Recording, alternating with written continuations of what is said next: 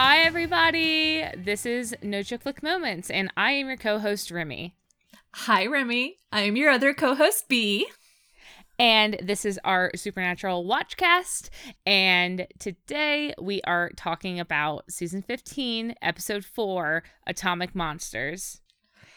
Yeah, I'm trying not to do my side, but I'm like, this one it's quite the pivot from what we've experienced with this sort of 3-part season premiere. It is. And I'm really happy to be back. We had a hiatus there, so... Yeah, I feel like I did not use it to my full extent. I did not get the beauty rest that I needed. Oh, well, you know, I had a great week, so... Yeah, I'm so glad. Oh, no. You're supposed to... No, I am. You're supposed to be mad that I'm being mean to you. No, I have to get my kicks somewhere. And I'm like, good, I can live viscerally with the fact that Remy had a good time. Oh. Well, we're back, baby. And we're gonna have a good time tonight. Yeah. So as I said, episode 4, and this was a episode written by Davy Perez, and it was directed by Jensen Ackles. Who's that guy? Oh, that was such like a dad joke. The description for this episode reads, Sam and Dean investigate the mysterious death of a girl and the disappearance of another. So we are returning to a slightly calmer level. It's not the end of the world anymore. Instead, it is just, I guess, Monster of the Week body bag session. But we do not start this episode feeling like that at all. I know, right? I'm like, not the end of the world. It's fucking apocalypse now over here. Yeah. I saw the description that Jensen was giving, saying that the start of the episode had kind of Dean Winchester as John Wick, and I was like, oh my god, I don't know what to expect. And then here we go. We're dunked right into cold water. A very fashionable John Wick. Oh my god. I wrote down so much about what he was wearing. Tell us about it. To set the stage, we are in a red lit bunker, and it is rife with gunshots and violence. And from what we can tell, it seems to be this infiltration of demons that are being deftly handled by a bearded, scarved Dean Winchester. Outlander Dean. Fuck. Fingerless gloves, tactical vest, handsome. Beard. Oh my god. Beard. We finally get to see bearded Dean. I know. And he is kicking some serious ass here. I really got to appreciate the fight this rewatch. You know, when it was happening live, I'm just like, ooh, ah. But now I got to do that and rewind and watch it again. So. And yeah, again, we love the stunt coordinator that is on the show right now. They pull out all the stops, and there's nothing less than just, I don't know, it doesn't feel like Supernatural. It definitely feels like that higher caliber than a television show. Pulling from John Wick, good on you guys. That was a good grab. Yeah, I don't think that you see, you know, fight scenes like this. And like you said, high caliber fight scenes. Like, this would slot right in with a fucking Captain America movie. So yeah, we're happy campers right off the bat. As these demons are dropping like flies, there is one hunter ally that we see alive. Dean doesn't attack him, seemingly has good instincts on that. But there are distant sounds of the fallen, and so it sounds like whatever battle's going on. Thank God they have Dean, because otherwise they're losing. Yeah. Dean is definitely not alone here. Like you said, he runs into one ally in the hallway, but we hear those distant fights, and there's a lot going on, and there's fighting from, you know, 2 teams are fucking paintballing it out here. So I don't know who his allies are, though, which is why I'm kind of like fixated on it. It's like, oh, there's so many questions brought up because of this who are these people? Red-eyed vision that we got here. Yeah. And so Dean and his comrade, they split ways again, and they're trying to clear the bunker, it looks like. And Dean takes out a few more demons going down the hallway, and I swear to God, I watched Dean's little like dive, tumble, double tap scene 15 times. It was so good. I remember the behind the scenes clip that showed him training with this stunt coordinator. And yeah, it was Jensen going through the motion of grabbing the guy, tossing him onto the mat, and then doing a forward roll over the mat and then getting right into like attack pose. I was like, 40 years old, my bones are falling out of my body, but good. Like, I now have goals. Yeah. And you know, it was really cool to watch in that behind the scenes clip, but it was just masterful in this to see it like on the screen. It was so good. Yes. And so, yeah, as Dean is clearing the hallways, he dives into the kitchen, takes a glimpse in here because he sees an ally on the ground breathing his last. And oh my God, it's Benny. It's Benny. What One the of fuck? Jensen's favorite characters is Benny, my heart. Oh my God, what the fuck?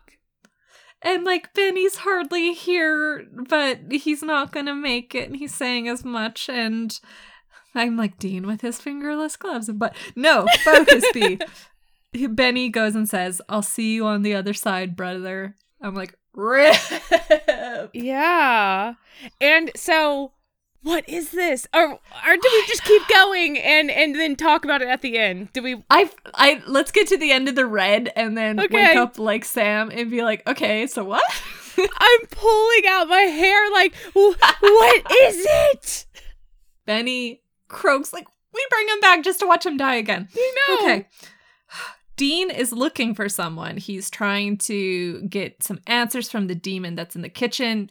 The demon's trying to villain monologue, so Dean just shoots him. And he then goes into the war room, and then, lo and behold, Sam emerges from a destroyed library. Boy King Sam! Boy King Sam! Boy King Sam! Demon blood!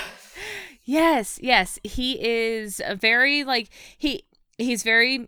kind of that white-suited inverse Lucifer that... He's got his brow down. It's not the open face. Yes. Sam. It's very menacing. Yes. And I'm immediately like, oh no, my villain kink is activated. He's moving with a lot of control. He's looking down at Dean, and he's very calm while we see so much emotion in Dean's eyes, but Sam is just totally removed from it. Yeah, he's just speaking with this inevitability or something. Yeah. Like when he is speaking to Dean, he's going like, I knew you would come looking for me after Sue falls. And we get, again, these tantalizing, what does it mean tidbits, where Dean goes, what you did to Bobby, to Jody, and Sam just returned like, I will not be stopped. And we hear from Dean that it's the demon blood. He's trying to get through to his brother saying, it's the demon blood making you do this, but again, Sam's not hearing it. And that comrade that we saw earlier in the hallway is he rounds the corner out of the library, and he's trying to, I guess, sneak up on Sam, but Sam is aware he's there, and he snaps his neck with a little tick of the chin, and Dean is just saying, Sam, please, you don't have to do this. Yeah. And Sam doesn't even have anything to say to that. He just looks at Dean with contempt and satisfaction and breaks Dean's neck as well. Yeah, his eyes go demon black, and just with zero hesitation, he snaps Dean's neck. and Dean is down on the ground. And that's kind of our last shot before we return to our Sam, who emerges gasping from the nightmare. Yes. What does it mean? Analysis hat on. The fuck? So, number one, Benny, okay? Mm-hmm. I think Benny has to be our, like, cornerstone of, is this alt? Is this future? Is this a potential past? Like, what is this? Yeah. Like, is this what's to come, or is this a discarded draft, or what are we seeing here? And why are we seeing it? I don't think we can answer that question yet, but I can talk about what are we seeing a little bit. Because for me, it was Benny.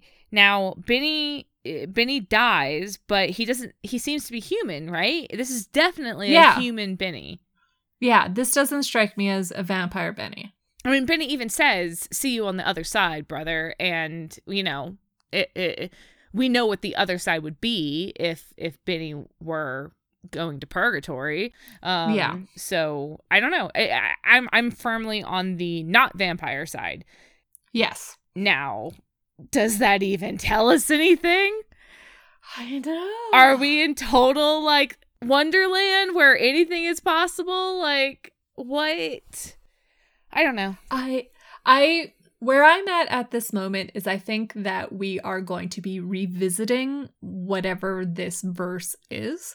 I am inclined to think of it as a discarded draft, or as discarded pieces that Chuck may bring into consideration for any plot he's considering writing in the future. He'd be like, oh, remember when I kind of was thinking we should do that and then I skipped it, or we did something else. Like, this is what it's kind of feeling like to me, is we're getting these glimpses into timelines that could have been. That brings me to why. Like, why are we seeing this? Why is Sam seeing this? What relevance does it hold for the story going forward? I feel like, if anything, I'm trying not to go too crazy speculation, but to me it really feels like the Fido, you know, the fly in the ointment. This is going to be the wild card that Sam has in whatever destiny we see our characters moving forward in their conflict with Chuck.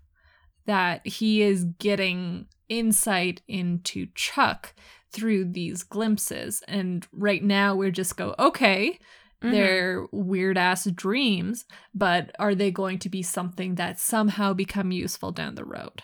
I don't know. I mean, I do agree that we are definitely going to be revisiting this. We've got to come back to it. Oh my God, yes. But how? I don't know. Did they really fly Ty Olsson in just to do a fucking death throes scene? They did. How much could they have possibly filmed with Dean's hiatus beard? We just don't know.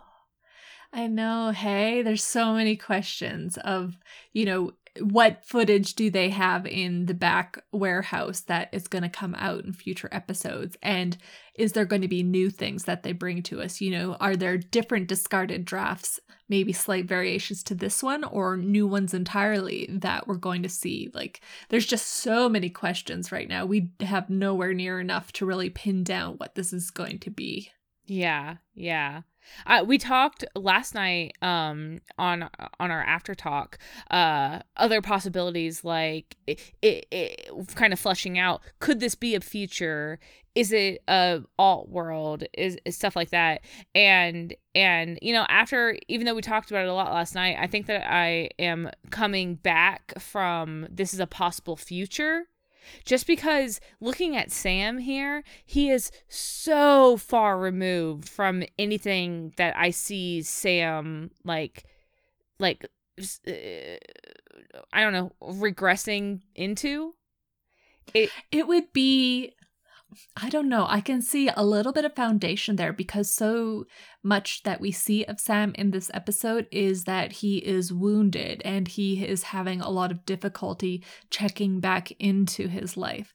And so depending on how well he can get his footing and rally from that, I don't know if I could see him regressing to demon blood, but I could see some space there for him to kind of flounder through how he handles the emotions that he has right now.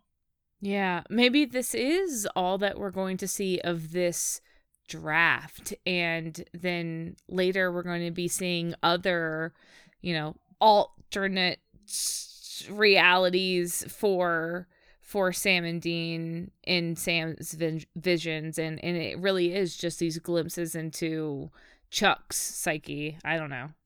Mm-hmm. Yeah, I don't know. We'll see. I mean, this is all just wild speculation, but I'm excited for it. So yeah, this is a really fascinating element that they're giving to us right now, and it's really neat for Supernatural to not just be handing us the answers. It's good. But yeah, so Sam is woken up, and we next see Dean eating alleged veggie bacon in the kitchen. Sam enters and Dean is trying to engage him in conversation, going, "Oh, did you have a rough night?" And Sam admits that he's having weird dreams. Yeah. And Dean says, "I know what that's like." And then he says, "Bacon?" Eat something, you'll feel better. And Sam looks at the pan and it's like, I don't eat that crap. And Dean says, "It's veggie bacon. You've been asking for it. Look, I'm playing nice. Eat your breakfast." Yeah. Despite his history of protesting this element, he has brought it into the kitchen, especially for Sam. Mm-hmm. Allegedly. Sam does not seem convinced, and he says, "I'm quoting you here. You said, I don't want any of that hippie Sarah," and yes, I am going to quote it because, oh my God, how can I not? Thank you.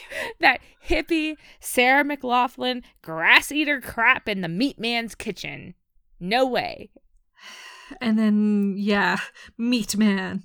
It doesn't mean what you think it means. And Dean just a beat. Yeah, it does.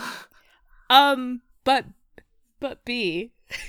Yeah. Remy? I'm putting my tinfoil hat on here. Please do. So we see Dean taking that beat we see him thinking about what Meat Man actually means. Yes. And then he still says, "No, yeah, it does. It means what I think it means, obviously." Dean, can I quote you on that one? Boy, have you never been on the internet before? No. We saw him consider the alternate implications of what Meat Man means. And then he's like, "No, yeah, that's still me. I'm the Meat Man." I'm like, this is back to season 13 when Rowena was asking him, "Did they get to 5th base?" And Dean, he doesn't know whether it's better to admit to knowing it or to admit to not knowing it.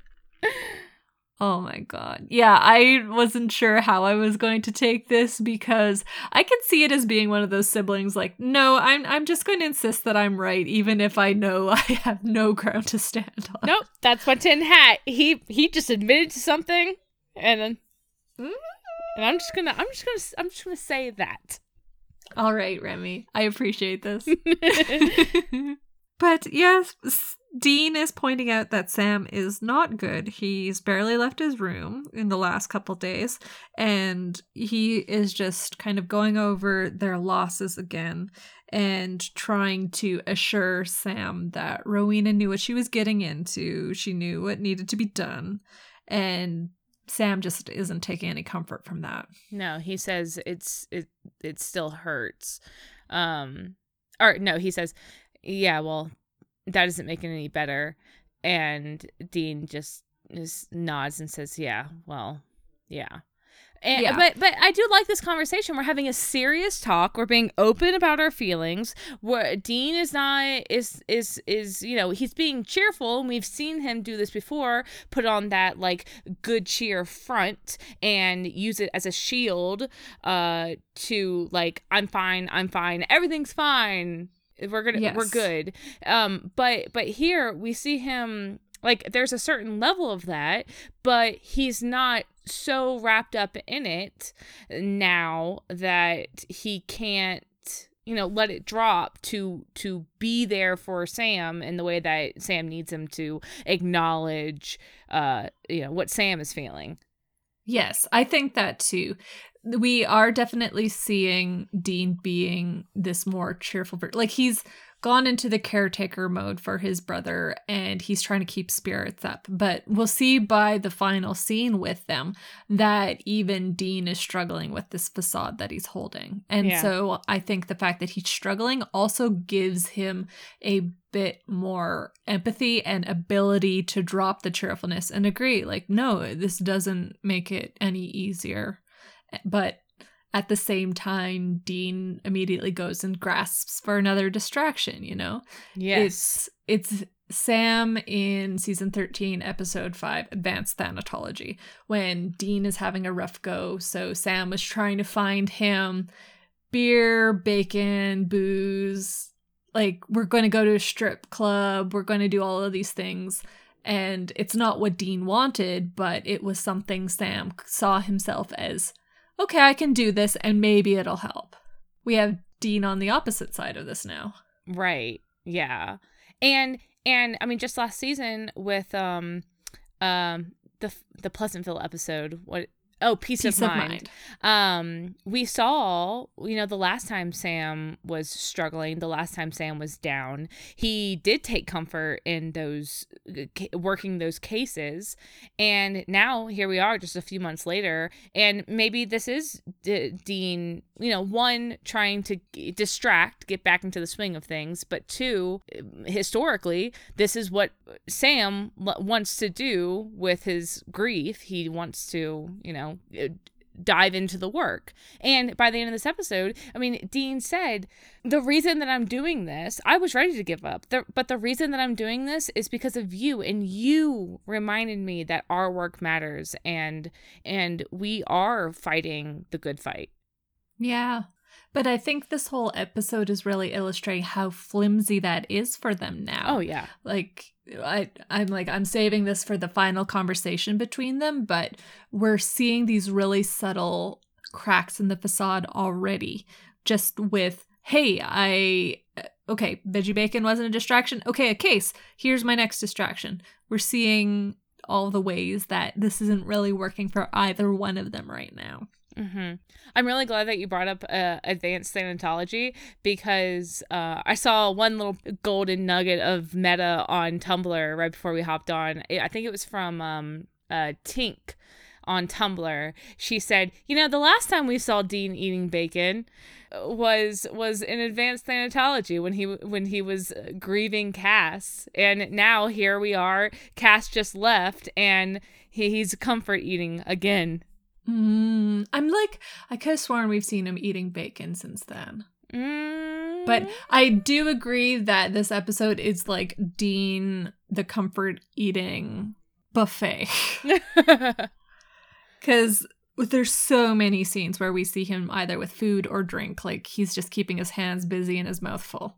It's an interesting choice. And let's remember that Jensen directed this episode. Yeah. So this is, I believe, an intentional move that, like you said, in almost every scene, we see Dean eating or drinking something. And is it, comfort or I don't know. But right now, before we spiral too far out, right now, we have a case. And yes. I think it's Minnesota, or this one is in Iowa. It's in Beaverdale, and it is this desecrated body of this girl that was found. There's been some cattle mutilations and the like in the area. So they're saying, yeah, this is our kind of stuff. But Sam is trying to pass it off to somebody else. And it's just Dean who is adamant, saying, nope, you and me, we need this. Yeah, yeah. And Sam's hair is really good this scene. Mm-hmm, mm-hmm. And Sam is saying, let one of the other hunters take it. But Dean again, opening up a little bit, pulling back the curtain. He's saying, no, we need this. So we're gonna do this together. Yeah. And kind of in Big Brother fashion, he's taking the reins on this, and he goes to leave. Sam grabs a piece of the alleged veggie bacon, takes a bite. No, this isn't veggie bacon at all. And Dean comes back just to revel in the title of Meat Man. He's peacocking. He's so proud. And like, I'm sitting here, I'm like, okay, we're talking about this whole scene is like trying to give comfort, poor coping mechanisms. And then I'm like, the veggie bacon is a lie. So I'm like, someone write me the Tumblr post that is just about the fact that, like, even the thing that Dean is trying to comfort him with is like that spoonful of sugar for bitter mess. Yeah, I'm going to try and get you here thinking that this is what you want. And it's just a lie to try and get your foot in the door. Anyways. Damn. It's crazy what 4 hours of sleep will bring you for insight. Insights. So, next scene is Sam outside of a high school in Beaverville. I think it's Beaverville High School, is it? Beaverdale. Yes. And Sam is standing with a vice principal, Bailey, and she is talking about the victim, Susie, and just saying, you know, Susie was a great girl. She was, you know, really social. She was, you know, name a committee, name a club, and she was in it. And, you know, she was just really well loved. And this is such a shame.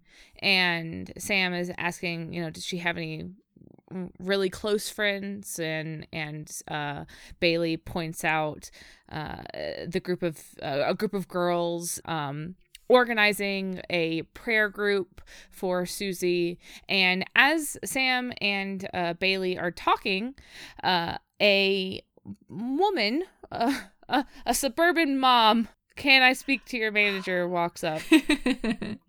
Yes. So Sam and Bailey are approached by the Whitmans, who are upset that Susie's prayer vigil is postponing a lacrosse game that their son was going to have a scout watch him at. And the mom Janet here is really trying to push, like, oh, you know, we could just do the vigil at halftime and still have the game. And, you know, Yale's Billy's first choice. We got to make sure he gets it. And Sam, through this whole thing, is just getting increasingly annoyed by what he's hearing. Yeah. A young lady is dead and you're worried about a football game? Yeah, that their priority is the game instead of this loss of life here. Right. The woman says, "Well, it's lacrosse," and what did she say? It's what made her say it was the end of the world? Well, along the lines of it's his first choice. If he doesn't get in, it's the end of the world. And that's where Sam retaliates to it, just saying the end of the world is the end of the world. Yeah. And she looks back at Sam, and this is the second time that Sam has cut in to what Mrs. Whitman believes to be like a her and Bailey conversation, and she just keeps looking at Sam like, you're still like, what? Who are you? But Mrs. Whitman looks over. No, what's her name? Gosh, Janet Whitman. Janet. Mrs. Whitman. For some reason, I thought I had the last name wrong. So, oh, you got it. You're golden. Says what were we even what? well, essentially, she's trying to negotiate terms. Oh, and right. Bailey's just like, no bueno, you know. She goes cold, and that's the end of the discussion. And when the Whitmans leave, Bailey kind of gives a bit of steam loose, talking to Sam, saying, I swear, the parents are worse than the kids. Yeah, and Sam is just like, yeah, if that's what you deal with all day, then I feel you. Yeah. And this is really our first glimpse for Sam this episode of seeing just how detached and distant he is from the scale of distress in quote unquote normal people's lives. Because so much of this episode is about what is normal, and I think Sam and Dean finally grieving Like they're grieving the loss of the fact that no, this is nothing that we're ever going to connect to again. I agree with you 100% on that. Every once in a while we revisit this, all I ever wanted was a normal life, or either Sam or Dean kind of taking a shot at the normal life, or something along those lines. I mean, later in this episode, Dean says, when you were a kid, all you ever wanted was to, end up in a place like this. And it is, I think, putting to rest those notions, but not really in a it's not in a kind way. I was gonna say it's not in a way where, like, Dean removing himself from Lisa and Ben, or Sam realizing that it would be best for Amelia if he just moved on. Those were these instances where you still kind of felt like they felt the call of the life, and they realized that the life is what they wanted for themselves, and they were never going to be happy in that, like, apple pie life. So they knew that those, white picket fences was not what they wanted, but it still felt like they had to pull themselves away from it, and it still felt like they were really making some great sacrifice to do it personally for them. And here it's more of a just acceptance, and it's not with so much sorrow that they're putting to rest those notions. They're just they seem, pretty centered in themselves and what they know they want, like they know that they were not going to fit in this world. Yeah. So the way that you're describing, though, feels a bit more peaceful than it read to me, though. Like, we're going to see in the upcoming scene that it's almost with disdain that they're now looking down at the normal life, or at least Sam in particular has such almost disgust for it now. You're right. It's not just this contentment in, we hunt monsters. That's what we do. They're not setting it aside with this, like, calm acceptance. They're, like you said, there is that level of disdain, and it's weird. It's different. And you're right that I wasn't completely, right with. Well, I wasn't right when I said grieving either, because it's not grief, really. It's, we're in a couple scenes I want to get into a bit. But from here, we cut back to Dean comfort eating on the hood of the Impala. He's got pretzels, and he's just back from the morgue. And he tosses over to Sam a container with a vampire fang that was found on the victim, but it makes no sense because the way Susie died does not match a vampire's MO. Yeah. Vamps don't tear apart their victims; they just drain them. Yes. And so they're gonna go check out where Susie's body was found, and as they're getting into the car, the Beaverdale mascot zooms by on his motor scooter, and Dean really liked the scooter beaver. He loves it for probably the same reason he loves the title Meat Man. We're fine. We have a short scene that comes after this one where it is nighttime outside of the high school, and one of the cheerleaders, Tori, is on her phone, and she's kind of ragging into her friend Veronica, saying that she's being super fake about Susie's death. Yeah. And just as she's getting ready to climb into her car, she is bombarded from this figure that comes out from the bushes, and we don't really see what happens from there, but she is attacked and presumably taken. Yep. So now is the time for Sam and Dean to drive out to where Susie's body was found. Yes, it's the next day. We have Sam and Dean in a wooded area. There's crime scene tape around. And first off, they are saying, this is where they found her body. What is it missing? And Dean says, there's no blood. Yep. And that's suspicious. What does that mean? That means that wherever she was killed, it probably wasn't here. She was killed somewhere else, and then her body was dumped here after it was, dismembered. Yeah. And Dean is just like, man, the local authorities are right freaked about this one. They have no idea how to handle it. Yeah. And that sentence right there is kicking us off into this conversation that is just further demonstrating how detached or distant Sam and Dean are from normalcy.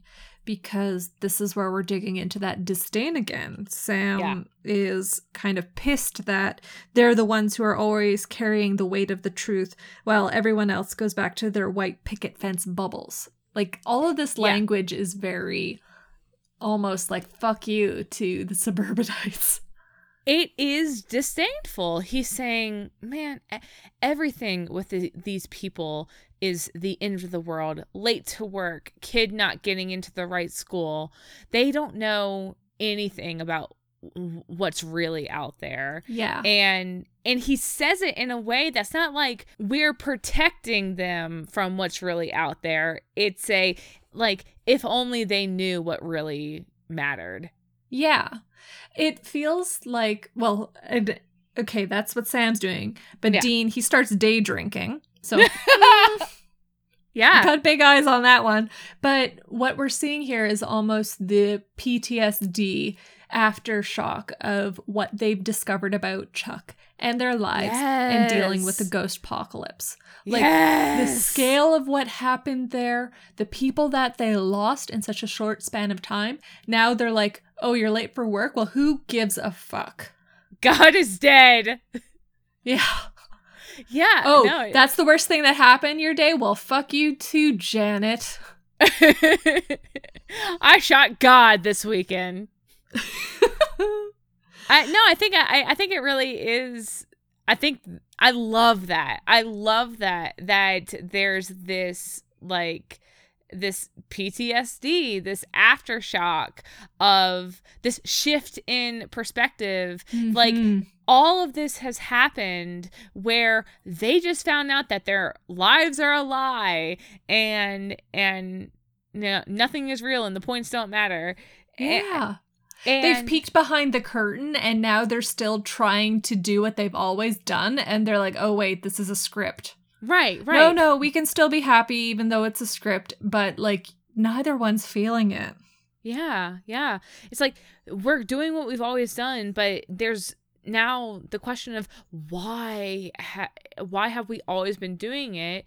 But we've kind of had that question in the past, like, why is it always us? But now, instead of why is it always us, I'm tired of this and I want something better for myself. It's a why is it always us? We take on the burden of the world and there's just, but what the fuck else am I going to do? Yeah, and it's kind of like, these are the people we're saving. Like, we're getting this level of jadedness almost. Yeah. Like, they're trying not to embrace it, but you just feel it seeping through the pores of the mask that they're trying to wear. Yeah, I like that. That is a layer to it that I hadn't previously considered. Yeah. And it's just what they're saying right now. Like, I underlined, we don't get normal. Like, it's not anymore, we don't fit with it. It's just straight up, we're completely separated from it. Yeah. And I think really that's what we're seeing this episode is, okay, it's still the job, but they're so detached from it that it's almost like the empathy is gone. And, I think that we saw a little bit of that in the first few episodes, where we had Cass as the voice of empathy. And Sam and Dean weren't really looking at Harlan and the people of Harlan. They were just trying to solve the problem. And now that Cass is gone, I think that we see Sam and Dean on that same track, and I cannot wait to talk about this in detail later. Are you thinking like the last scene? Because there's so much shit that's coming into there. It's a lot, but this whole episode is a look. It's Sam and Dean. They're hunting the monster. They're doing the life that they always were going to do, right? This is what you want to see them doing, right? Just Sam and Dean. Yeah. And there's just this layer of wrongness to everything in this A-plot. And I think it's supposed to jive that way for the viewer. I think so, yeah. It's not what we want. It's not what we want. So we're seeing what we've always seen. You know, this is the formula for the monster of the week, but our characters aren't feeling it, and we're feeling it too. Yep. So that's kind of just one last thing on that detachment from, you know, the normal world, that complete severance of it. Yeah, that's what that's what I was getting at a little bit with how they talked about like the normal life previously versus how they're talking about it now. It's like when they did either put themselves into the normal life or realize that they didn't actually want the normal life and then remove themselves from it, it was still with, you know, some level of investment. Yeah, that normal was still a choice they felt they could make. They could embrace this if they wanted it more than they wanted the life they had. Yeah. Right now we just see them with no passion. There's no passion in what they're doing. They're just going through the motions. Exactly. There's no flavor to what they are experiencing right now. Their taste buds are dead. They are just eating the bland meal. Yeah. And it's so interesting because Dean was the one who was like, you know, you and me, we're going out there. We're gonna, you know, we need this. We're gonna do what we do best. But it's like now that they're actually out there, and Sam, you know, didn't want to go, which fair. But now that they're actually out there, they're just both struggling so hard with, why are we even here? Yeah. Who are we even helping? Yeah. None of this is being said textually, but we're experiencing it through how they're talking about their surroundings and their coping mechanisms that we're seeing. Yeah. But holy crap. Last thing. Last thing. To be fair, it is Sam more so than Dean. We see Dean both here and in the final scene, we see Dean kind of give Sam a sharp look when Sam started being really cynical. And then later, I'm going to disagree with you. What? Later, Dean brings it back to, no, we are helping. This is why we do it. I'm going to be disagreeing with you when we get to that mark. Okay. Remy, we are 48 minutes in, and we have hit the 15-minute mark of the episode. We're fine. We're fine.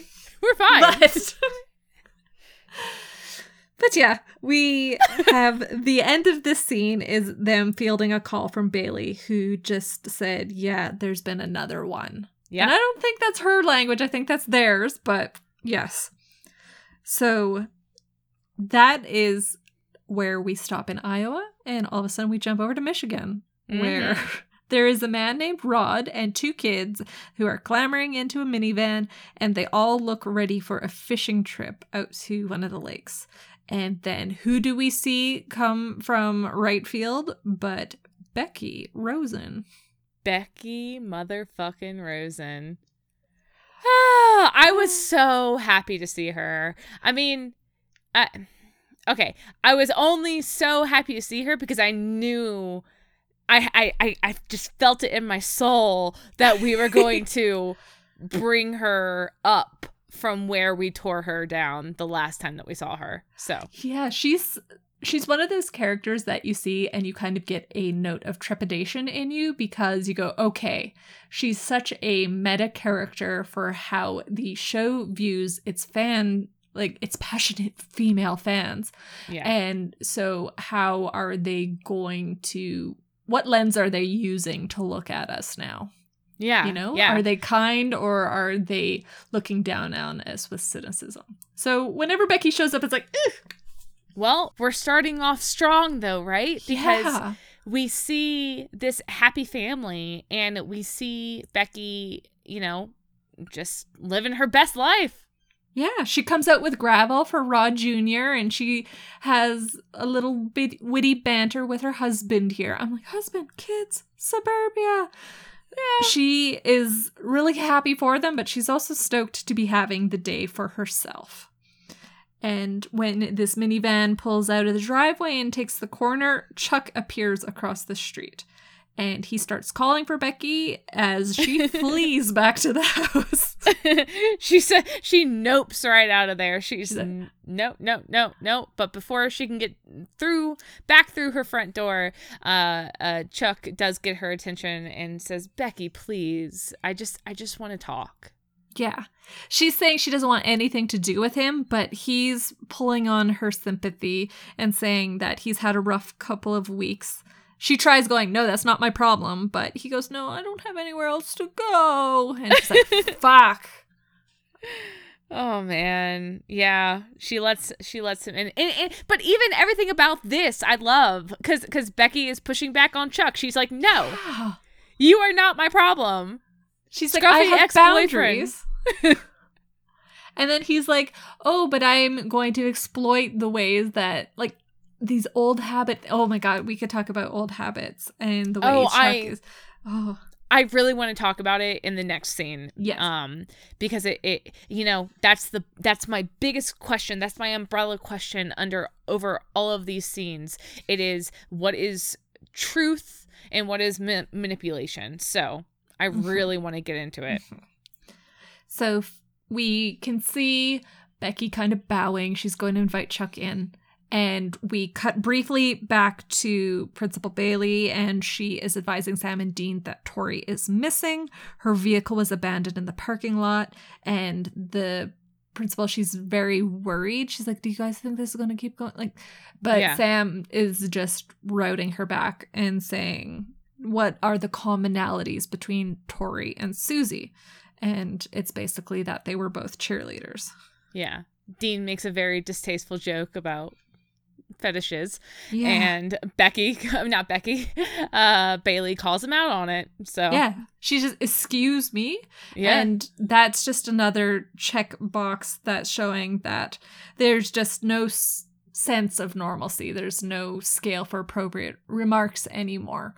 It's just, oh, this is the thing that I think is funny, and then wait, that's a bad social thing to do in this moment. That's a faux pas.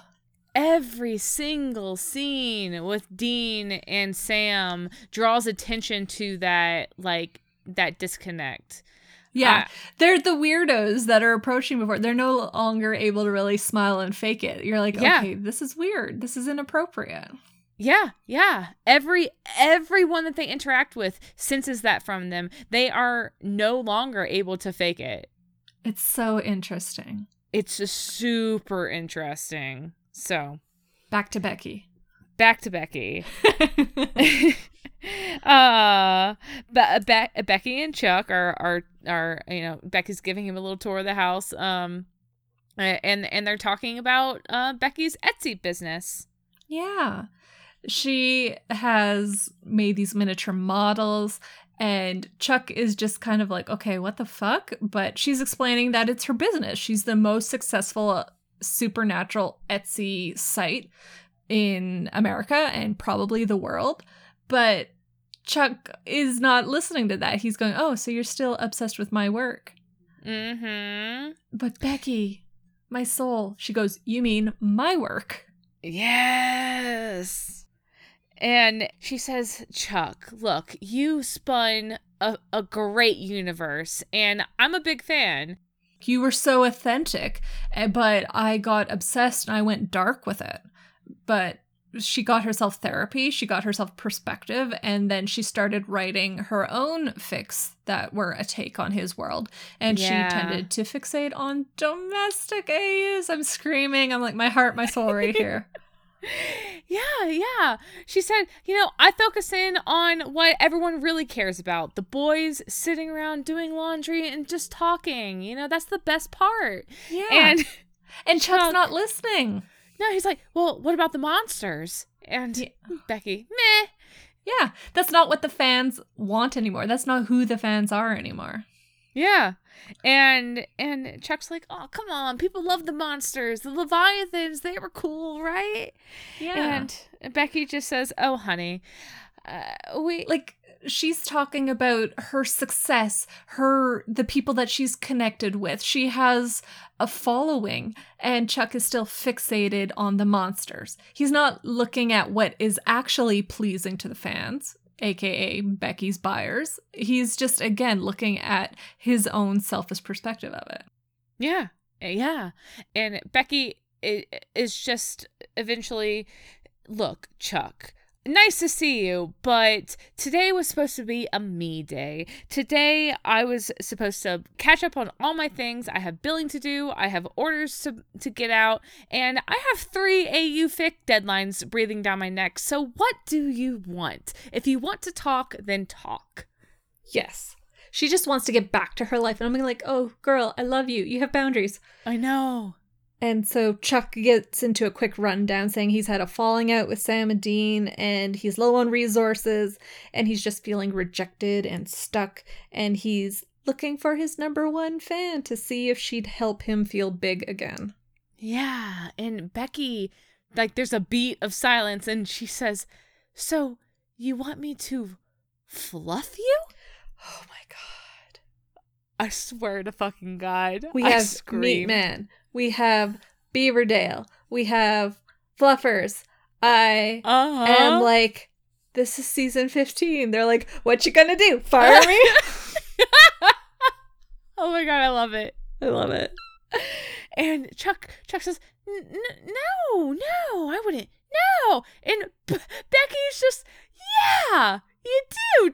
You thought that you could come into my house and you would get from me what you always got from me. Yeah. You think that I would be the same person I was when you left. And I'm fixated on the whole Chuck is God thing. It's like he never gave her a thought afterwards. And so he's like, well, who cares what she's doing? Because I'll come back and she'll do what I want. But Becky's saying, no, I like myself for the first time in a long time and I don't need you. Yeah. Well, he seems a little chastised. He seems a little humbled in this moment. He says, no, I know you don't need me. And he has a little bit of self-pity in saying, no one does. Yeah. But then he rallies and he says, Becky, really, I like that you like yourself. I like that you're doing so good. He's saying that makes me happy. But, I kind of hate me right now. Yeah. And I just don't know what to do. Yeah. He's just lost right now. And it is what you're saying. This is a bit of a moment where he feels humble. He feels more vulnerable than he's allowed himself to really be up to this point. Because what he's done is, help me, I'm needy, to Amara. And she said, fuck off, I have Kino games to play. And then, Becky, help me feel big again. And she's like, fuck off. And then he goes, yeah, I guess no one needs me, but I'm happy for you. He's so close to these moments where he could learn something, but he's not listening. Yes, exactly. When he does get vulnerable, Becky responds to it and she says, well, let's figure it out. Let's sit down and find what will make you feel better. And when she kind of caves to it, Chuck immediately just is like, okay. Yeah. You're paying attention to me now. Yeah. And that's where that's where I'm at, where I'm like, what is genuine and what is manipulation? Mm-hmm. How aware of his, coercion is Chuck? How intentional is it? Or is he just so egotistical that he just shrugs off those vulnerabilities as soon as he gets what he wants? I think it is a bit that he doesn't realize how manipulative he is because it's so instinctual to him to get what he wants. Yeah. He's never been in this place where his favorite leads have said, go fuck yourself, and shot him, and he's diminished and feeling lost and like trying to find comfort. And his goal for comfort is not in an empathetic way. It's in a, what can you do for me? Yeah, absolutely. And I think, okay, you have convinced me that it really is that he is just coming into the room and talking about himself and just waiting to seize on the responses that he wants and ignoring everything else. Yeah. It strikes me as he doesn't mean to be manipulative in this moment, but it is manipulative. Like, yes. He doesn't realize that he's doing it. It's just so natural to him at this point. He's never examined it. Yes. Yeah. And he's like, okay, cool. Yes. So she tries asking what makes him happy, and he admits, okay, it's writing and creating, and she's telling him to just go after that. And we'll stop there, but we're coming back to them in a couple scenes from now, because it's time that we go back to Dean, who is comfort eating a hot dog this time, and he's talking to the beaver mascot. He looks really, like, so excited to be getting this hot scoop of gossip from Toby. Toby the beaver. Mm-hmm. And Sam comes up and Dean kind of gives his goodbyes. He's like, all right, take care, man. And Toby the beaver scooters on out of there. And Sam is like, really, Dean? Gossiping with the beaver now? And Dean, we talk about how no one's connecting with the people in this episode. But Dean does take a moment here to say, like, hey, he's a really smart kid, okay? He's got a full ride to IU, and he's gonna go places. Yeah, don't be dismissive just because he's wearing a cartoon mask. Yeah, and Sam is just like, what did you learn? And Dean's still eating his hot dog. He says, okay, so here's the scoop. Susie was cheer captain, and with her gone, second in line, Tori was first to take her place. Mm-hmm. And then Sam's like, okay, I think I see where this is going. And so with Tori gone, who's next? Yeah. 1 and 2 are gone, so who was number 3? And this is apparently Veronica. And so we cut to the high school gym, and we see Veronica and Billy commiserating with each other over Susie's death. And she says that he was really close to Susie too, and if there's anything you need. But this conversation doesn't get very far because Billy's mom, Janet Whitman, appears at the door of the gym and like orders him over. And he has to leave Veronica, who now jumps into practicing her eulogy for Susie. Yeah, Veronica. And we're getting some like Shifty Biscuits vibes from Veronica through this, right?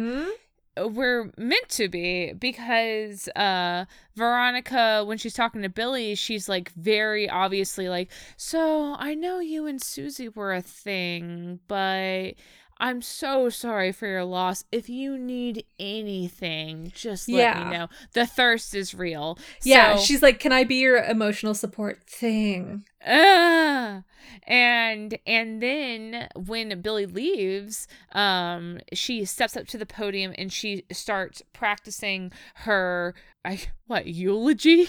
That's what I'm calling it. Her fucking speech for this service that the school is holding for Susie. And I'm sorry, but Davey, what the fuck? I'm like, it felt so high school. It felt so sincere high school. Like, I do really good in my English class, and look at me making my metaphors. Davy, what kind of wish fulfillment are you living out here? Purple I need Prose. to know. I need to know. What I can only think of two things. Either one, he was valedictorian of his class and he was having like fucking war flashbacks to the hours he spent on his own speech, and what quote was he gonna pull from Robert fucking Frost during his own high school valedictorian speech, or he really, really wanted to be valedictorian. I was waiting for like, what's gold, pony boy? and this is him, like I said, living the dream. Oh my god. Yeah, because she's mentioning like Susie was a ghost orchid and a snowflake and made of gold and just beautiful, like, it's inside so and out. It's so high school. She was a part of me and is now a part of all of us and will always be a part of all of us. And snowflakes don't last forever. It's just... Sam and Dean enter at this point, and Dean is sarcastically clapping for her speech. And Veronica looks back and she's kind of like, okay. Yeah. Again. Dean. Oh my god. They're so fucking creepy. I'm like... He's like trying to demonstrate. They're coming in with the assumption she's the killer. So they're being a bit of bastardos when they're talking to her. Yes. And being like, oh, you know, choking up, you know, if you're going to milk it, really go and squeeze. And she's like, excuse me? Who the fuck? Yeah, I'm sorry, I'm imitating my brother. Well, that's what fucking happened. They're like, hey, how about we go outside for a minute? I just want to talk. Hello, little girl. Would you like to come outside to my white van? Yeah. Pay no attention to the syringe. Right, Sam's holding a syringe of dead man's blood behind his back, and they are, again, not even trying. Like, I wish I had more, like, case study examples, but it seems to me that they're coming in, like, on, okay, Veronica's the killer, okay, the dad's the killer, okay, this, that, and the other, without any proof or even an attempt to, like, bait them into proof. Yep. They're just ready to kill a bitch. Yeah, they're ready to clean up whatever is the villain in this case. Like, okay, where's our monster? What's our first lead? Okay, first lead, best lead. Yeah. And they're just ready to dead man's blood this 16-year-old girl. Yeah. And with again, no proof. And like I said, I wish that I wish it hadn't been like 18 fucking years since the last Monster of the Week episode, because I feel like we don't usually go in with a machete drawn. Well, before we know that the monster is the monster. Yeah, it feels like what we have happening here is so much surface skimming of the case happening for Sam and Dean. Like, there's no, okay, we looked into Veronica and here's her shifty past and here's the things that make us think that it's her. It's just, Toby said it's Veronica who's next in line for the cheerleading, so gotta be her. Let's go to her with our weapons ready. And, oh, she's looking nervous. That has nothing to do with the fact that two 35-year-old and older men have just approached her while she's alone in a gymnasium, and they're being creepy as fuck. Yeah. She says, I should go. And they're about to fucking lunge. Yeah.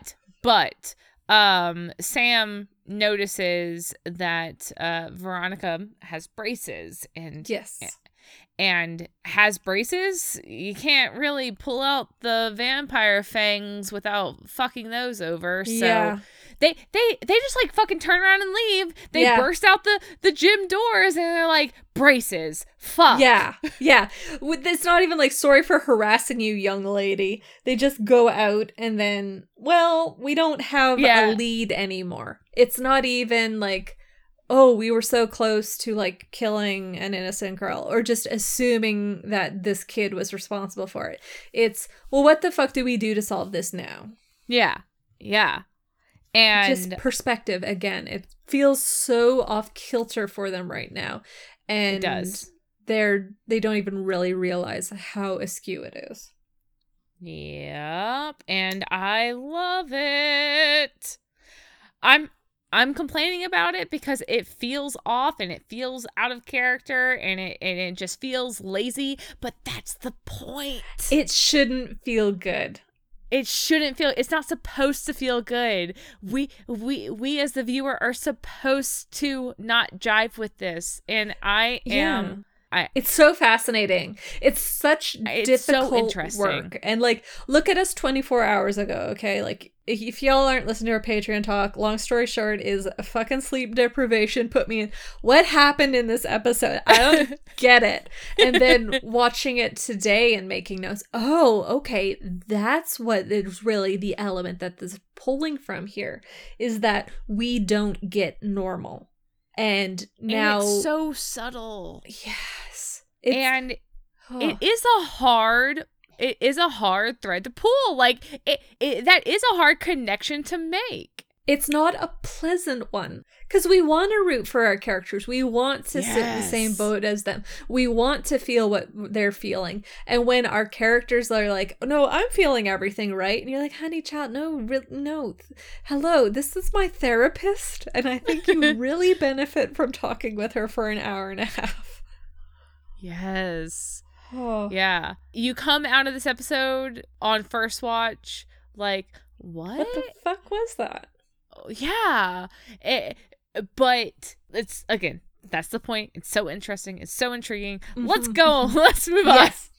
So the whole thing of them storming out into the parking lot is that Sam catches a look and he's like, all right, there's security cameras here. How have we not looked at that after Tori was kidnapped? Okay. They mentioned the security cameras. They said, did the security cameras catch anything? And with Susie. For Susie, with Susie, yeah. And Bailey said, no, nothing. But yeah, we didn't think to look at we were ready to kill a 16-year-old girl before we checked the security cameras. Yep. That we made a point of, like, yep, we knew about them. These are like, hello, boys. I know you're driving along the interstate, but it's not the interstate. Look at all these red lights. Look at all these red lights. There are so many stop signs along the way that are just begging you to pull over. So they're gonna check the security cameras. But first, we're back with Becky, back with Chuck. No, we're back with the Whitmans. What? Oh, yeah. We have the teeny bit of Janet Whitman and her son Billy arguing with each other. And he's trying to talk to her about Susie, like what we are taking as his sorrow for her death. And she is just going, no, we do not say her name around here. And the dad is checked out from this conversation. The mom's trying to pull him for support, but he's rolling low on charisma. And he's like, do what your mother says. And she's like, I'm going to go drink my feelings because this is not working. And we see the dad is washing blood off of his hands in the sink. Right. We have our shifty family meeting. Yes. And then, as we see Henry Whitman washing his hands, we pan through the house into the garage, and we see Tori tied to a cot with an IV in her arm. Yes. She's bound, blindfolded, bloody, and gagged, but alive. Yes. Yeah. Yeah. Now we go to Chuck and Becky. Chuck and Becky. So here we we left Chuck and Becky with, so Chuck, you have to write. I just had like a moment where I'm like, Chuck came to Becky and was like, I don't care that you had plans today. You get to be my therapist. You get to be my careers counselor. Yeah. You have to do all of this for me. Yes. And I'm having a moment of the unspoken emotional labor that Becky is performing here for him. And he's completely taking it for granted. Yeah. And well, it's what she's supposed to do. He takes it as his due. Yes. Exactly. Yeah. And yeah, Becky's still trying to help him get his mojo. And he is complaining about the things that she's saying to him. He's going, I can't see Sam and Dean anymore. It's just gone. So she goes, write something else. He's like, no, they're my favorite. I can't let go. She goes, okay, then write them. And he's like, I don't think you're hearing me. Yes. Am I speaking a different language? Becky, come on, give helpful advice. Like, I know. And Becky, she says, no, you're not hearing me. And I love this speech so much. Becky is right. TM. So good. It's so good. So we talk, like, when we first saw Becky, we asked ourselves, like you said, that moment of apprehension. What lens are we viewing Becky through this time? And God fucking bless, it's one. Okay, well, the call out is real, but at least it's a fair call out, because I want to know what you're thinking the call out is here. Becky says, you are a writer who's not writing, and when a writer's not writing, they feel sad. That's the call out, because, like, yeah. Yeah. That's not even a call out. I'm like, thank you for that fact that, like, that I don't want to say polished. It burnished my soul, because, oh, fuck. When writers aren't writing, they feel sad and they feel lost. And they say to themselves, why do I feel sad? Why do I feel lost? What can I do to fix this problem? And she says, all that navel gazing, all of that hair pulling, it all amounts to one thing: procrastination, and doing a million other things other than the one thing that could make you feel better. No, that's guaranteed to make you feel better. Yes. Writing. So stop with the bullshit, stop the belly aching, and sit down and write. Mm-hmm. And Chuck's being a little yellow-bellied about it right now. He's saying, I'm not sure I can. But Becky insists that it's not a question of can, it's will you. She's a writer too.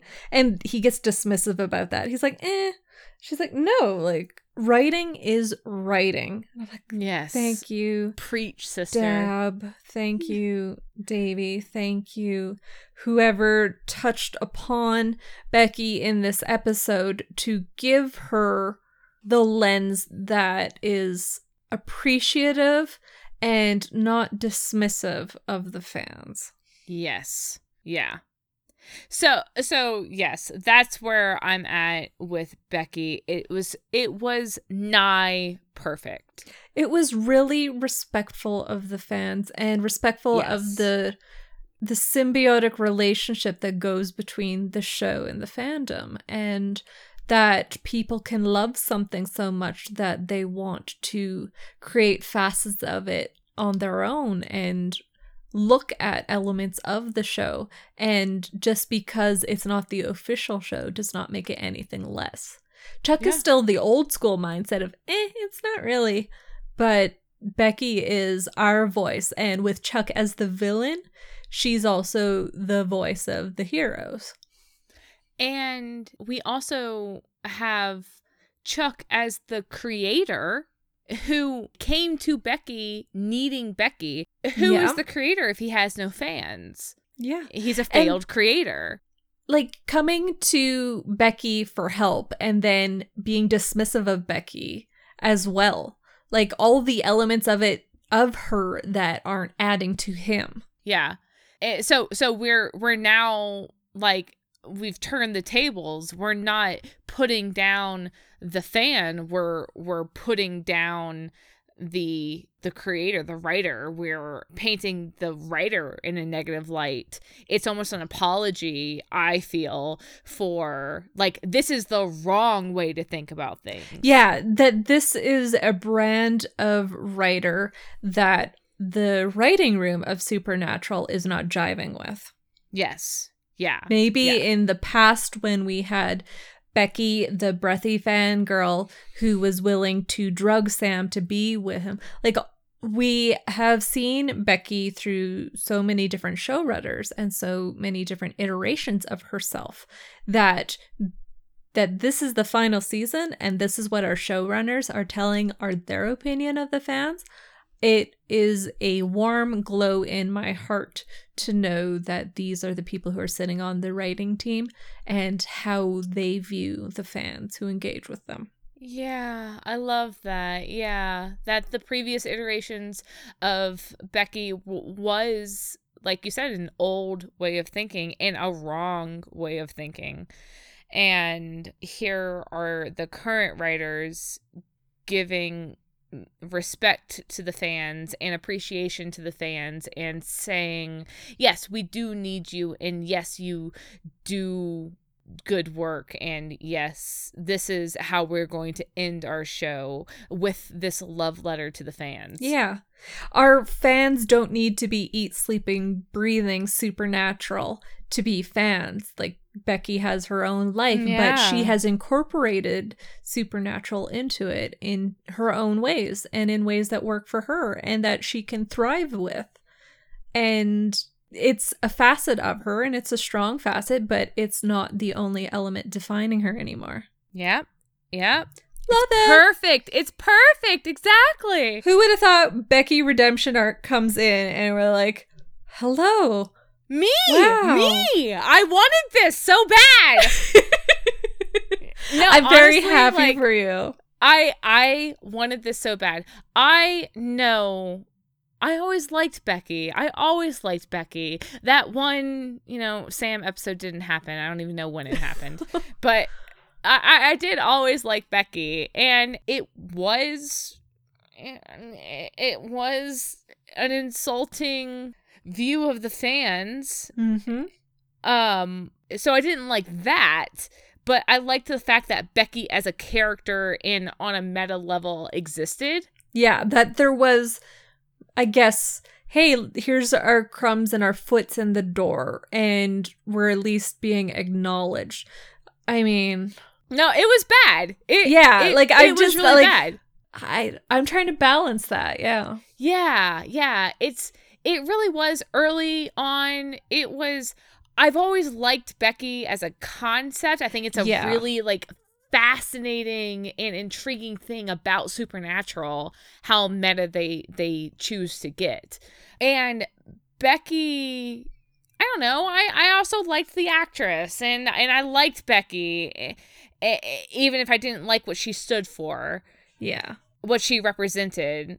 Basically, what I think it boils down to is that even though I didn't like what they did with Becky, I was always very intrigued by the character, and whenever Becky came, I was always so here for it. What are we going to do next? And I have been waiting for this redemption since fucking season 5. Yeah, because her presence in the narrative is us getting insight into how the show thinks of its fans.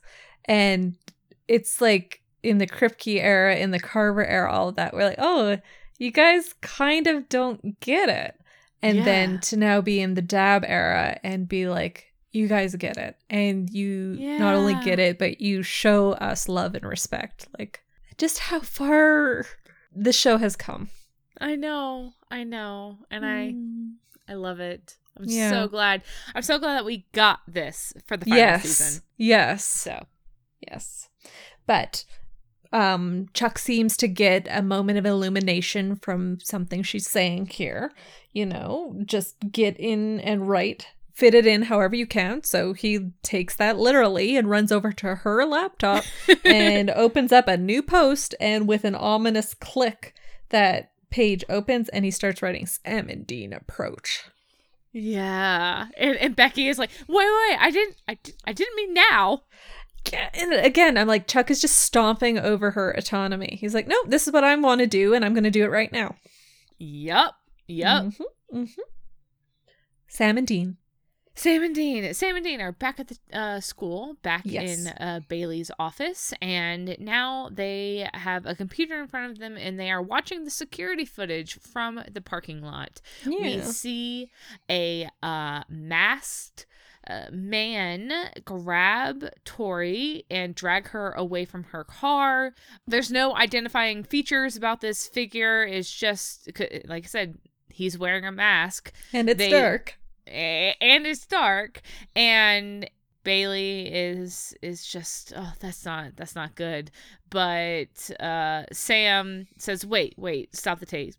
And we have this SUV driving off down the road, and we zoom into the license plate, and it's basically just got it, and we're off. Yeah. This is our next lead that we can trace. Yes. Are we going to do more than a surface dive? Well, we doubt it, because the next scene we see the Whitmans, Janet and Henry Whitman, arguing. What? I don't know. I'm going to do that again. No. Okay. Not allowed. The mother is arguing with her son about the game, and they're saying, parents they've been making all these sacrifices for him, and Billy is saying, I never wanted this. I never asked for this. And they're saying, we're trying our best, but Billy just doesn't want what's going on. And that's the whole point. They're not hearing him. Yes. Yeah. And my note here was, controlling parent figures. Is this our representative for Chuck? And Billy is being Sam and Dean, saying, I never wanted this. Oh my gosh. Maybe. I don't know if it's the 4 a.m. in me talking, but well, Billy is saying, you're not listening to me. I don't want this. And the mom picks up her glass of wine, puts her hand to her mouth, and just walks away crying. And the dad's like, look what you did. But it's not. Oh my God. It's not quite that dramatic. But we have one of those moments, like. Yeah, everyone's talking and no one is communicating. Yes, and the doorbell goes, and Billy gets up to answer, and lo and behold, it is Sam and Dean on the porch. Yes. And they're out of their FBI uniforms. They're in their good old streetwear, because at this point we have stopped giving a fuck. I did notice that. I'm like, my eyebrows are waggling. Yeah. They ask after the dad, and the dad sees them come in and is like, oh, Billy, like, get the fuck out, basically. And Dean's like, yeah, good idea. You don't want the kid to see this part. My God. Oh my, it's just so cold-blooded. It really is. We're not really invited to be in Sam and Dean's perspective. Even the camera keeps us at a distance from them. It's so interesting. Yeah, I absolutely agree. We just have them, like you said, back in their hunter clothes, and Henry sends Billy upstairs, and Dean pulls out his machete. This is a conversational piece. Right. Initially, Henry is saying, like, well, Sam and Dean are saying, we know what you've done, and Henry is just saying, look, okay, fine, arrest me, just leave my family out of it. And Dean says, arrest you? No. And he pulls out the machete, and again, it's just like, what is happening? Yeah. But there's a crash in the distance, and Sam goes to investigate that, and we do know that it's Tori in the garage. We've been cutting to her in these brief flashes throughout the scene, and she's still alive. She's still struggling against her bonds. What's the Bindings? fucking word? Bindings. Alliteration saves the day. And Sam goes out to the garage while Dean pulls his machete, and splitting up. That's always a grand idea, because we have Sam in the garage. He frees Tori. She passes out, and Sam is going to pick her up and carry her out, except here is Murder Mom. Yep. Janet is there with a gun, and she says, "You shouldn't be here." And I mean, Sam's hands are full. He can't exactly grab for a weapon, so he has to do what she says. And she walks Sam in while he's holding Tori with her gun upheld. And Tori's not good. She's lost a lot of blood. She needs a doctor. And here the mom, Janet, insists that she's saving this family. Yeah. We have Henry like, "Janet, what are you doing?" And Janet insists, like, I'm doing what needs to be done. Yeah, and then Henry is the one who's going, "No, they caught me for the crime that I definitely did and no one else. And you and Billy should leave here as fast as you can." And you can see on her face is like, And then Sam is like, "Wait, I'm reading some Shifty Biscuits in the air here." I know, I love it. It was good. That was a good, like, 4-way, interaction, non-verbal communications going on. And from here we go back to Becky with Chuck, right? Yeah. And so Chuck has finished his draft, and she is reading it on her laptop, and she's like, "I love it." And I'm like, brackets, allegedly. "It's so good. You did it. Congratulations. And, I want to get back to my work now." Yeah. You did such a good job. You've inspired me to get back to my own work. Yes. And Chuck is just insisting for some notes. And oh my God, this moment here, I was like, oh fuck, I remember being this person. I think it's perfect, but the fact that you're saying it's perfect, like there's got to be at least one thing that you would say to prove to me that you don't think it's perfect, and then I can make it perfect. Like that's just what it feels like. And I'm like, staring in my history and being like, baby B. Oh no, wait. B. Were you the Chuck or the Becky in this scenario? I was the Chuck. I was just like, I got hot shit serving up. First draft, wrote it in half an hour, and it's perfect, right? And then, like, I have such forgiving friends. They're like, "No, I really like it." And I'm like, "Yeah, but, like, is there anything you would change?" They're like, no, it's perfect. And I'm like, you just... Oh, so it's trash then.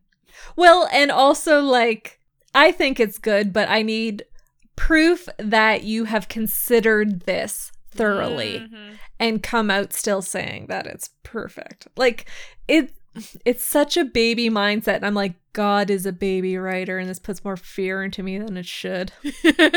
I love it. Chuck is saying, "Oh, come on, you gotta have at least one note, just anything."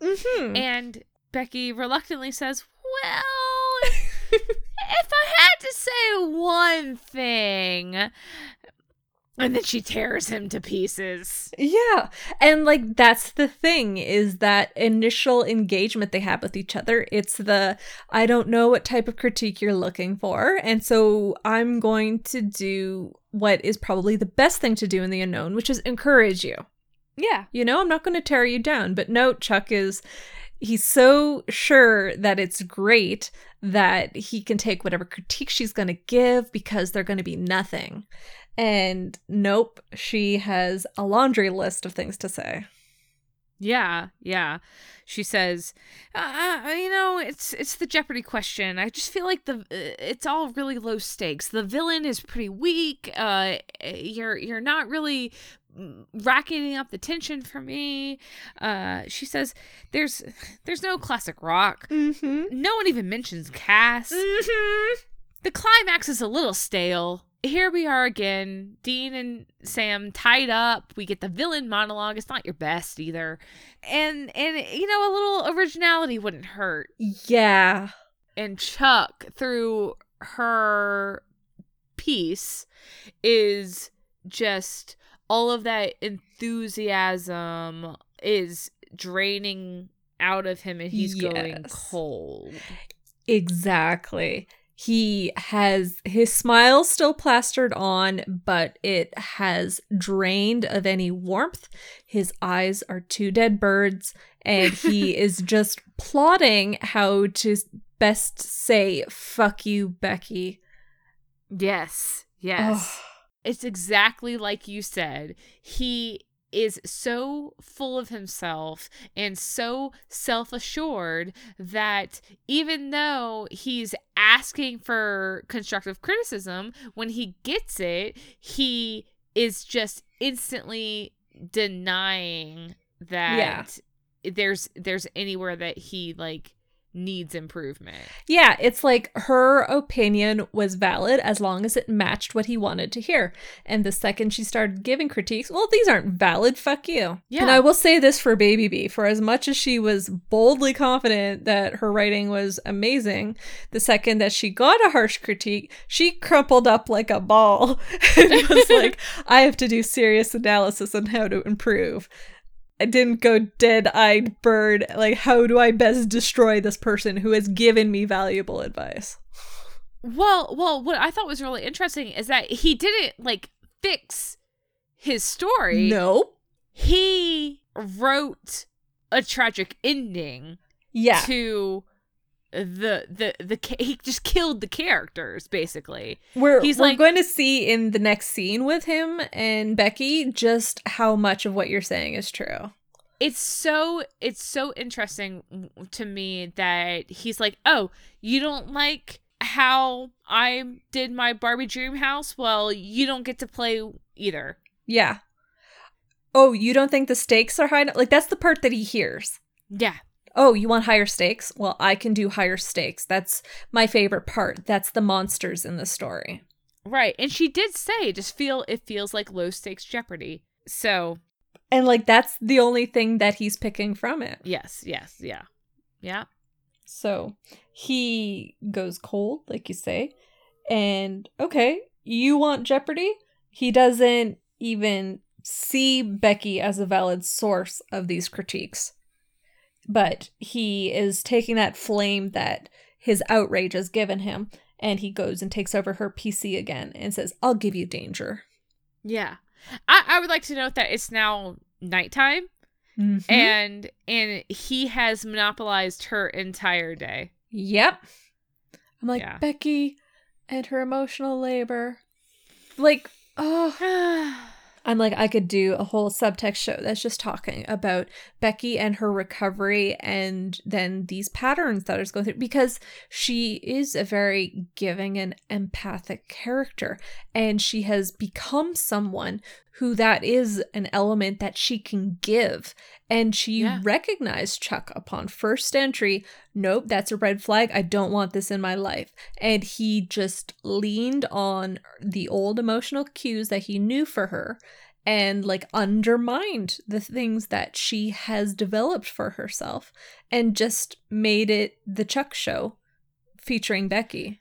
And on that, I mean, even in talking to Chuck, you want me to fluff you? You want from me what I would always give you, which is like endless encouragement and fawning, and I made you feel big because I put in that fucking emotional labor. Yeah. But she recognizes that, but she still falls right back into it to an extent. Because he just knows those levers and switches to flip to get her into these places. And again, this has been a part of herself she has nurtured and developed and enjoyed. Like, she embraces the fact that she's a writer. And okay, here is a writer that she really admired, but she has found her own path off of. And he's coming here needing help. And she even just being able to engage with someone over the craft, you kind of like, I mean, if I can help you get your fire back, that's a real win for me too. But Chuck is not there for the shared experience. He's there for himself. Oh, one more note on Becky on that is that, you know, I like to say that Becky previously was like this insulting caricature of a fan. Yeah. But we have Becky here now, and she still has her enthusiasm. But she is multidimensional. Where right. her character was before, she loves supernatural to an unhealthy extent. Now she is someone who loves supernatural and blends it with her life how she pleases. And like, people would call her a cringy character because she's just so abrasive.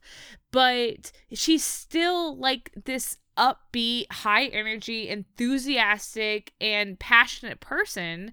But now it's, again, the lens that we're viewing the character through has shifted, and it's a positive thing.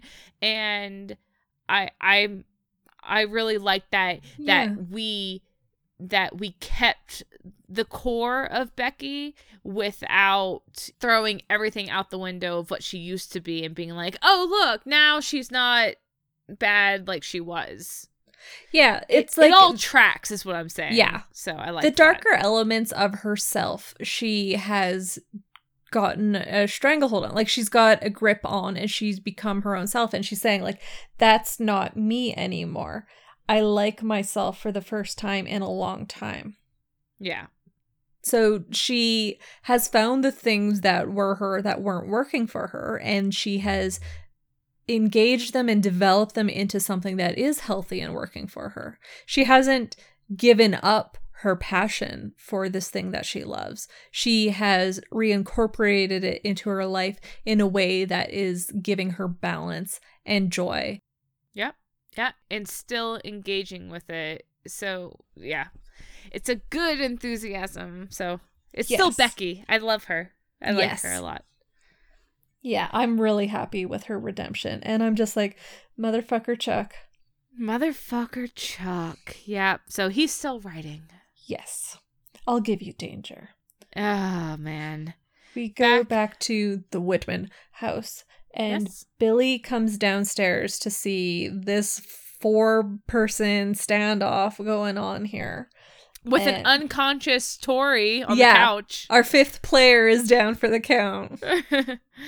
Dean is informing him that, you know, your dad's a vamp.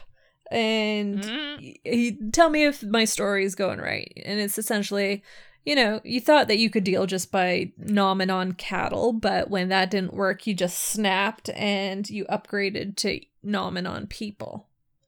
And it's Sam who goes, no, it's not the dad, it's the son. Yeah. I really liked that exchange where Dean was like, am I right? And Sam says, Dean, I don't think you're right. Mm-hmm.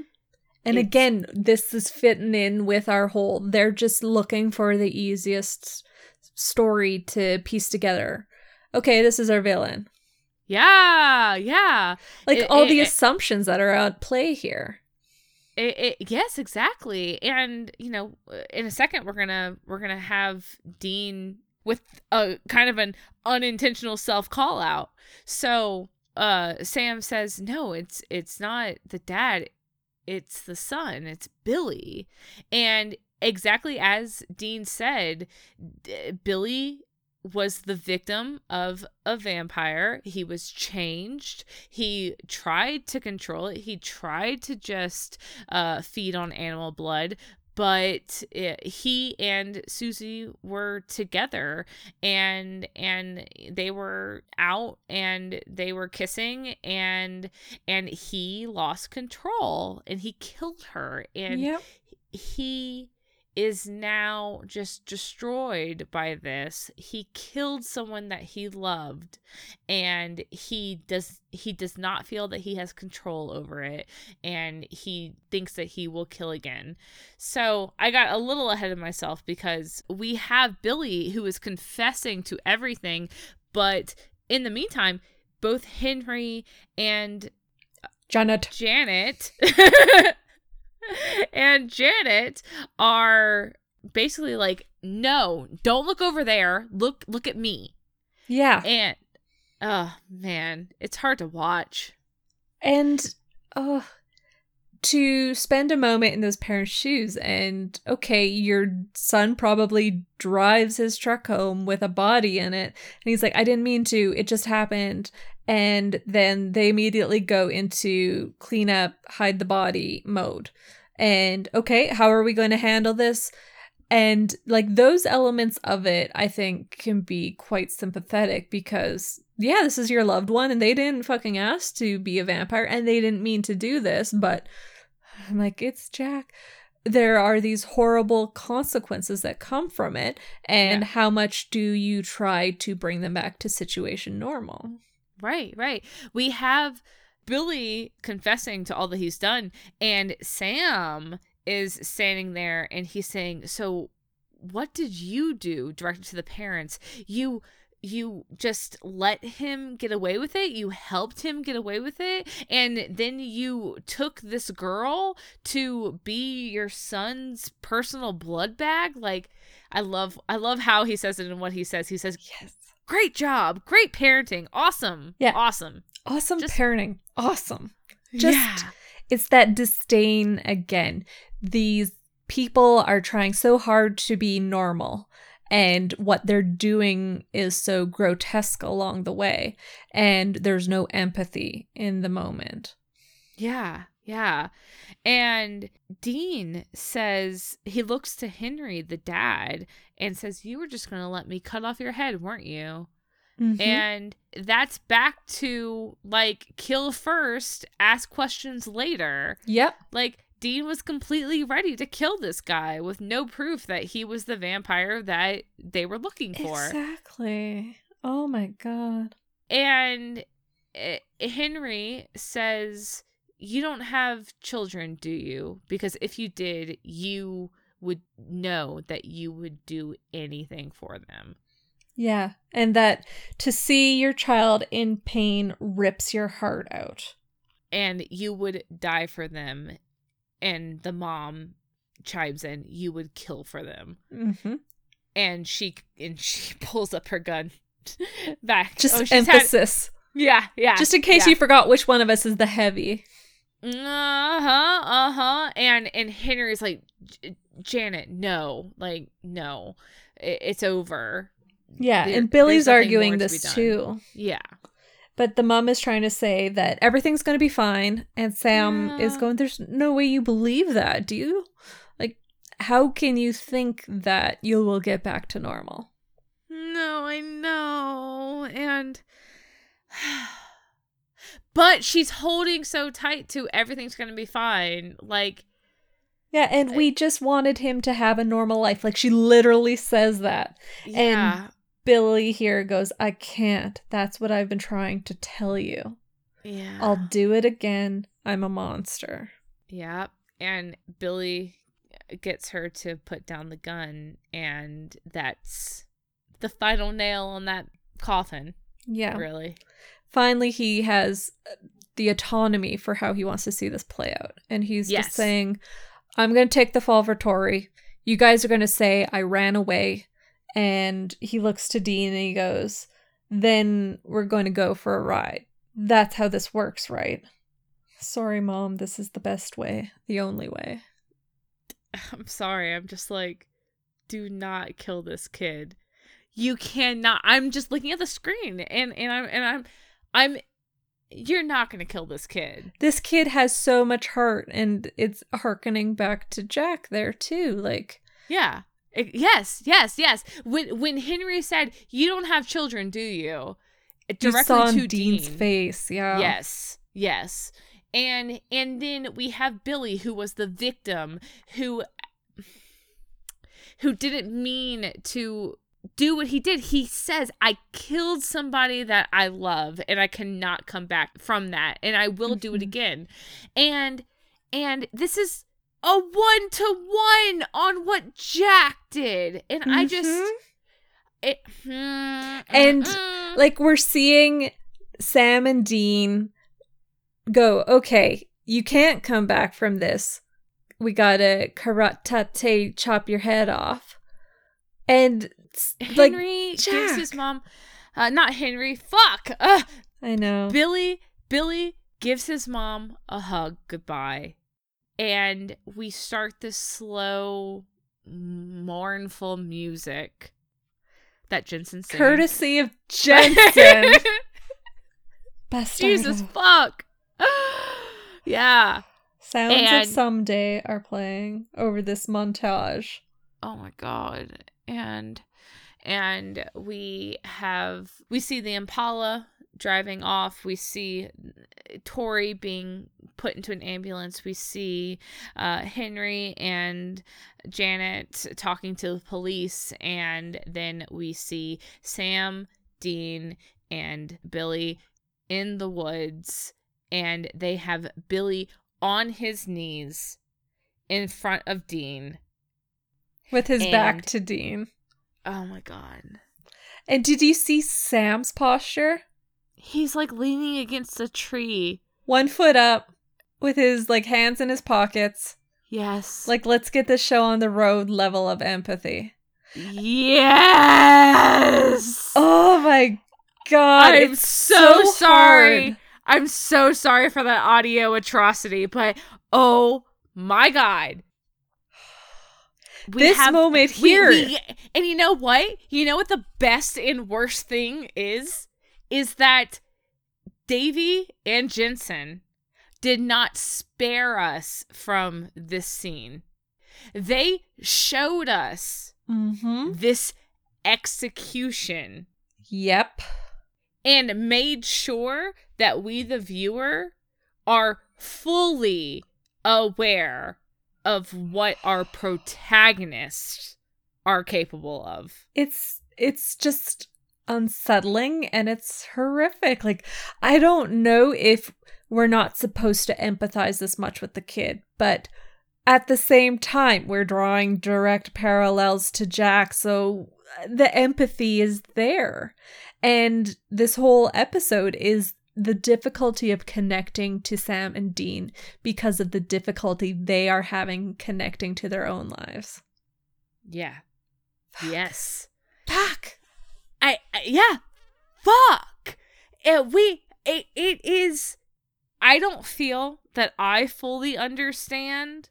I don't fully understand the intention of what we did this episode, because to kill Billy in this way, I think was an overreach. It was a step too far. And I'm like, if that's the Jack parallel, then I think that is true. That's not an element to shy away from, because up until the last moment, Dean was going to pull that trigger on Jack. And it was his heartstrings that stopped him. But here, he doesn't have that same connection with Billy.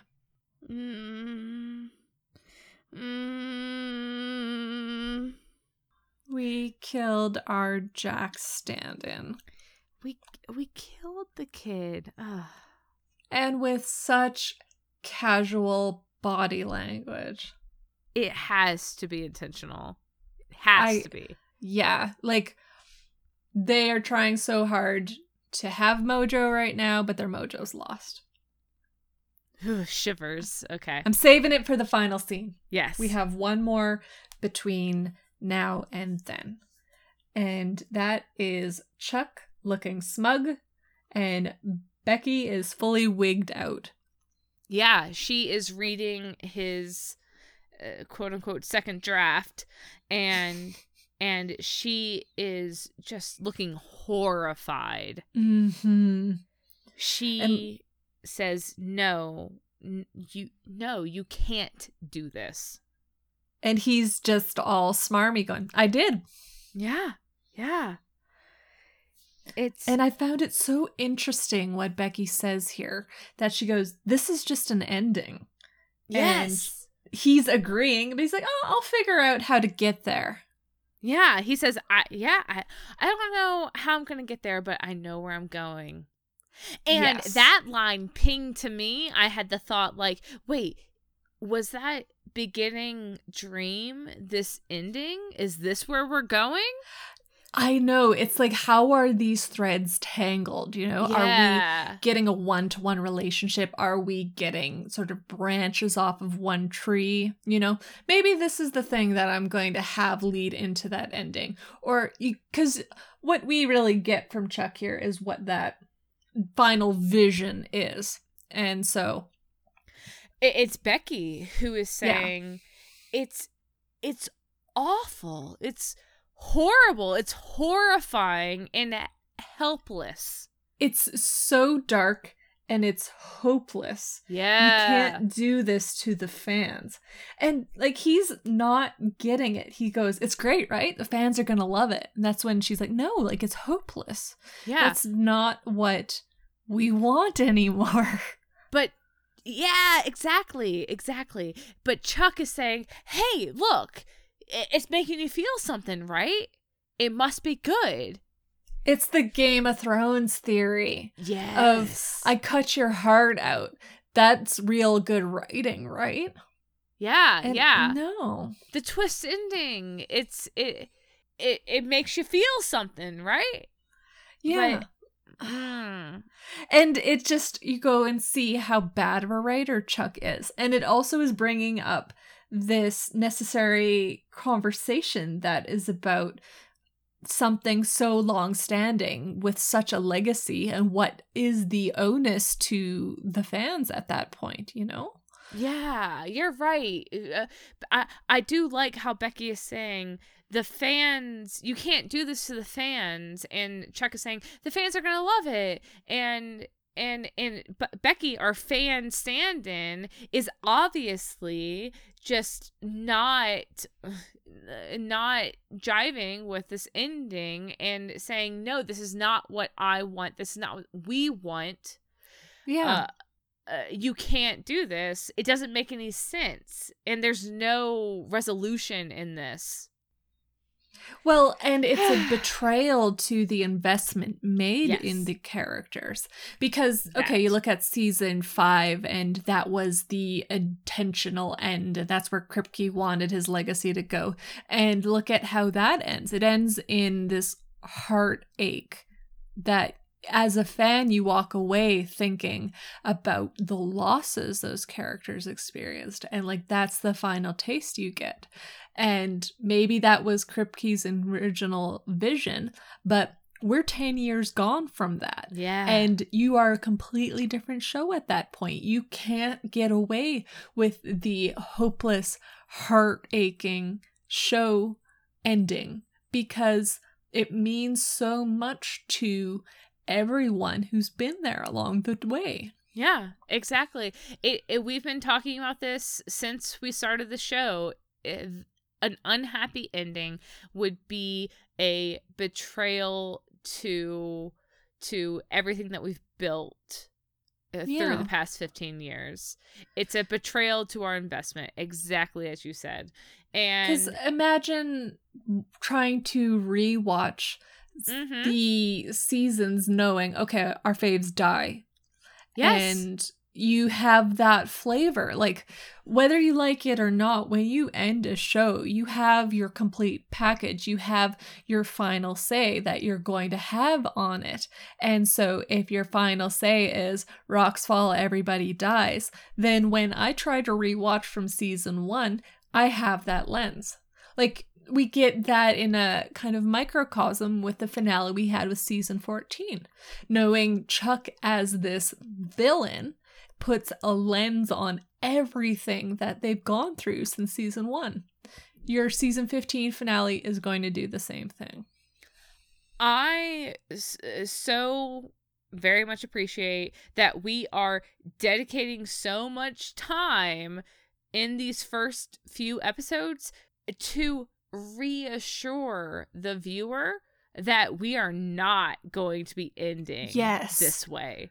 We are demonstrating what our villain wants the ending to be. Yes. And we're rooting for our characters, which means, like, this is our bad guy to beat. This is the ending that we don't want. Yes, yes. I think that with this Chuck thing, we have put that aside for now. So that being like I said, the writers taking the time to tell us as the viewer through the narrative itself that okay, we are starting this final season, but just be aware that we're not going to end it in tragedy. Yeah.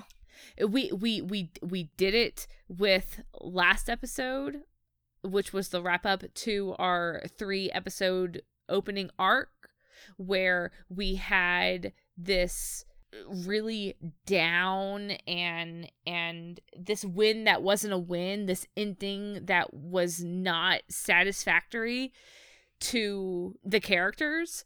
And we have it now here again in this episode with Becky, the fan stand-in, saying you can't end it like this. It's not what we want. Yeah. And the argument that Chuck is giving in favor of it is it's making you feel something that's good. Yeah. Like, we're taking an opportunity here to say that's not what works anymore. Yeah. And that's that juvenile writing too. It's that Game of Thrones writing. It's not knowing your narrative and what its elements, what its structure tells you is a good ending. Right. Shocking the viewer does not automatically mean that it's a good twist or a good ending. Yeah. Emotion is nowhere near the right ending as is the right emotion. Right. Because you can make people feel sad quite easy. Kill your characters. But what did you gain from that? What's your legacy when you do that? Yep. And if you're not paying attention to your narrative and your structure, it would be like trying to end a romance novel with murder, or trying to end a mystery novel with the characters getting together and we never know who actually did it. If you don't understand what story you're in and you tack on the wrong ending, it sticks out like a sore thumb, the way that the Game of Thrones ending did. Like, we keep coming back to Game of Thrones because it's A, topical, and B, something Chuck himself referenced as being an influence that he really liked. Yep. And again, it's a nod from the writers. It's like, again, I so hope that the casual viewer or viewers who don't get to sit down with their best friend for 3 hours a week to talk everything out in detail can reach this conclusion themselves or understand what the writers are doing for us here. Mm-hmm. They are reaching out that hand, like the secret under the narrative, to say it's okay. Yeah, you are not forgotten on this journey. Right. They're saying it's gonna be okay because this is not what we want. We know, 1, we know this is not what you want, and 2, this is not what we want, and this is not what's right. This is not what fits. We are going to do it better. We're going to make it better. I'm like, oh my god, with all this being said, please don't fuck us over. I don't want to visit this in May and be like, oh shit. I'd be like, Remy, we need to record season 15 with a lot more disdain in our voices. We need to be Sam and Dean in season 4 or so in episode 4. A lot more cynicism. Oh my god. Okay, so Chuck, yes. Becky, Chuck is smug as a fucking fox, and Becky is horrified and dissatisfied with what she has read from Chuck. And unlike before, when Becky was offering criticism, Chuck, doesn't seem to feel like this is something that needs correcting. No, this is the feedback he wants. Oh, I'm getting emotion from you. Like, And at the end of this here, as they're talking about it, the front door opens. And I am immediately clutching my fucking titties. Oh, yes. no. Honestly, I'm sitting here now. I'm like, the girls are under control because I'm not. Oh, no. Because we hear Rod, and he is calling through the house, babe, we're home. Hey, where you at? Yeah, and like, you thought Rod Jr. would be the one throwing up. Joke's on you, it was me. Like, it's just... Becky has such a happy family. Yeah. Like, hey, honey, we had a great day. Let me tell you all about it. And Rod comes in to, I guess, the hobby room and stops short to see Becky and looking panicked as fuck with a strange man at her back. Mm-hmm. Like, what must Rod be thinking? Because, are we about to be murdered? Yeah, like, who is this? Yeah, and you look scared. Yeah, you look scared. But Rod, he does instantly sense that something is wrong. He's like, honey, who's this? And Chuck snaps his fingers and ghosts Rob away. And Becky just insta panics. I mean, like, of course. She turns on Chuck. What did you do? What? Not even what did you do? No, what the fuck is happening? Yeah, she's just this tableau of horror. She doesn't have any context because she didn't know Chuck's God. And what is happening is Becky right now. Yeah. And here's where I'm like, I'd take a moment to be like, this is clever, but it's not. But I wrote down, Chuck goes grade A monster and dusts the kids. And then afterwards I was like, grade A, puts on sunglasses, atomic monster. Boom! You have the correct response to that. Thank you. When you told me right before we started recording that you had worked in the title into your analysis, that is not what I was expecting, and honestly I forgot that you were even going to go there, so I had to throw that down. I couldn't disappoint you despite how terrible, like, I'm like, this is a pun level, and I even drew like an open shocked face beside it when I wrote it because I was like, god damn myself. Atomic monster. Chuck is he's our grade A monster. And again, you know what? I skimmed over.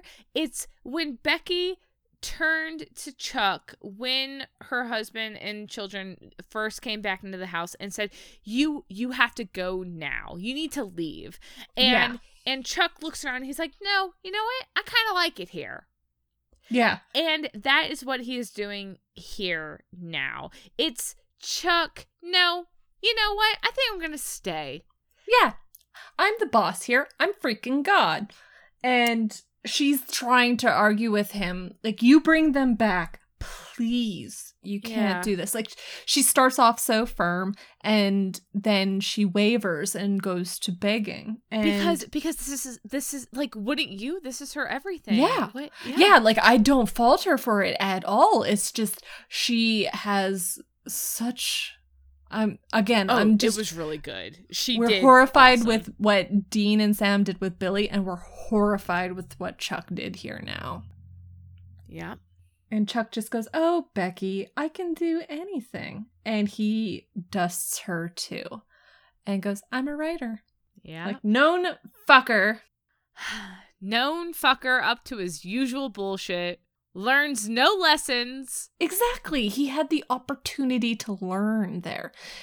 We had Becky giving him the opportunity, and he's like, no, I want validation to go back on what I was doing before. Yeah. And then he cherry-picked his way through it.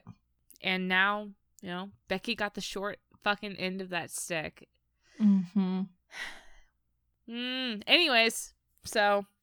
yeah. They're not dead. They're just away. So who knows if we'll see her again this season. I think we will. I hope to God we do, because that is one hell of a note to leave her on. Yeah. Yeah, I think we will. And I also really want to see Becky with Sam and Dean. Yeah. before we I would end love her to this come season. in with knowing the ending he has planned for them. Yeah, she's done it before. She was the, she came to Sam and Dean with news on what's next when she told them about, I think it was what, plague? Yeah, it was plague. Anyways. Okay. It was a long time ago. Yeah. But I could see her playing that role in future episodes where she comes back through whatever mechanisms. Like, Chuck is so confident in the plotline he has developed that, okay, yeah, you could come back now. I'm leaving the house. My draft's done. And like one of the first things Becky does is try and get a hold of Sam and Dean and be like, do you know what's coming down the pipeline for you? Because holy fuck. Yeah. Yeah. We have not seen the last of her, and I'm very excited for how we're going to resolve all that. Yeah. But poor Becky. I really love her redemption arc, and I don't want her to end. Yeah. I don't think she will. But in the moment, poor Becky. Yeah. Yeah. Oh, babe. So, final scene. Next to final scene. Oh, yes. Okay. There's fine. a tiny little nugget at the end. Yeah. But yeah, we have our Impala bromance time. Yeah, but it's a bit of a break from the mold. It's a little it's hollow. a lot. Like, it's, yeah, I pretty much wrote down everything they said in this scene. So, I didn't write down everything, but Dean opens up with, well, that was an interesting one. And I'm just like, excuse me? Yeah, are you sure, buddy? Like, is that what you want to say about this? Is that what you have to say about what you just did? Yeah. That was an interesting one? That's as checked in as you are about what went on today and like your behavior today? Yeah. And Sam says, yeah. But what Henry did, we would have done the same thing for Jack if we had had the chance. And I'm like,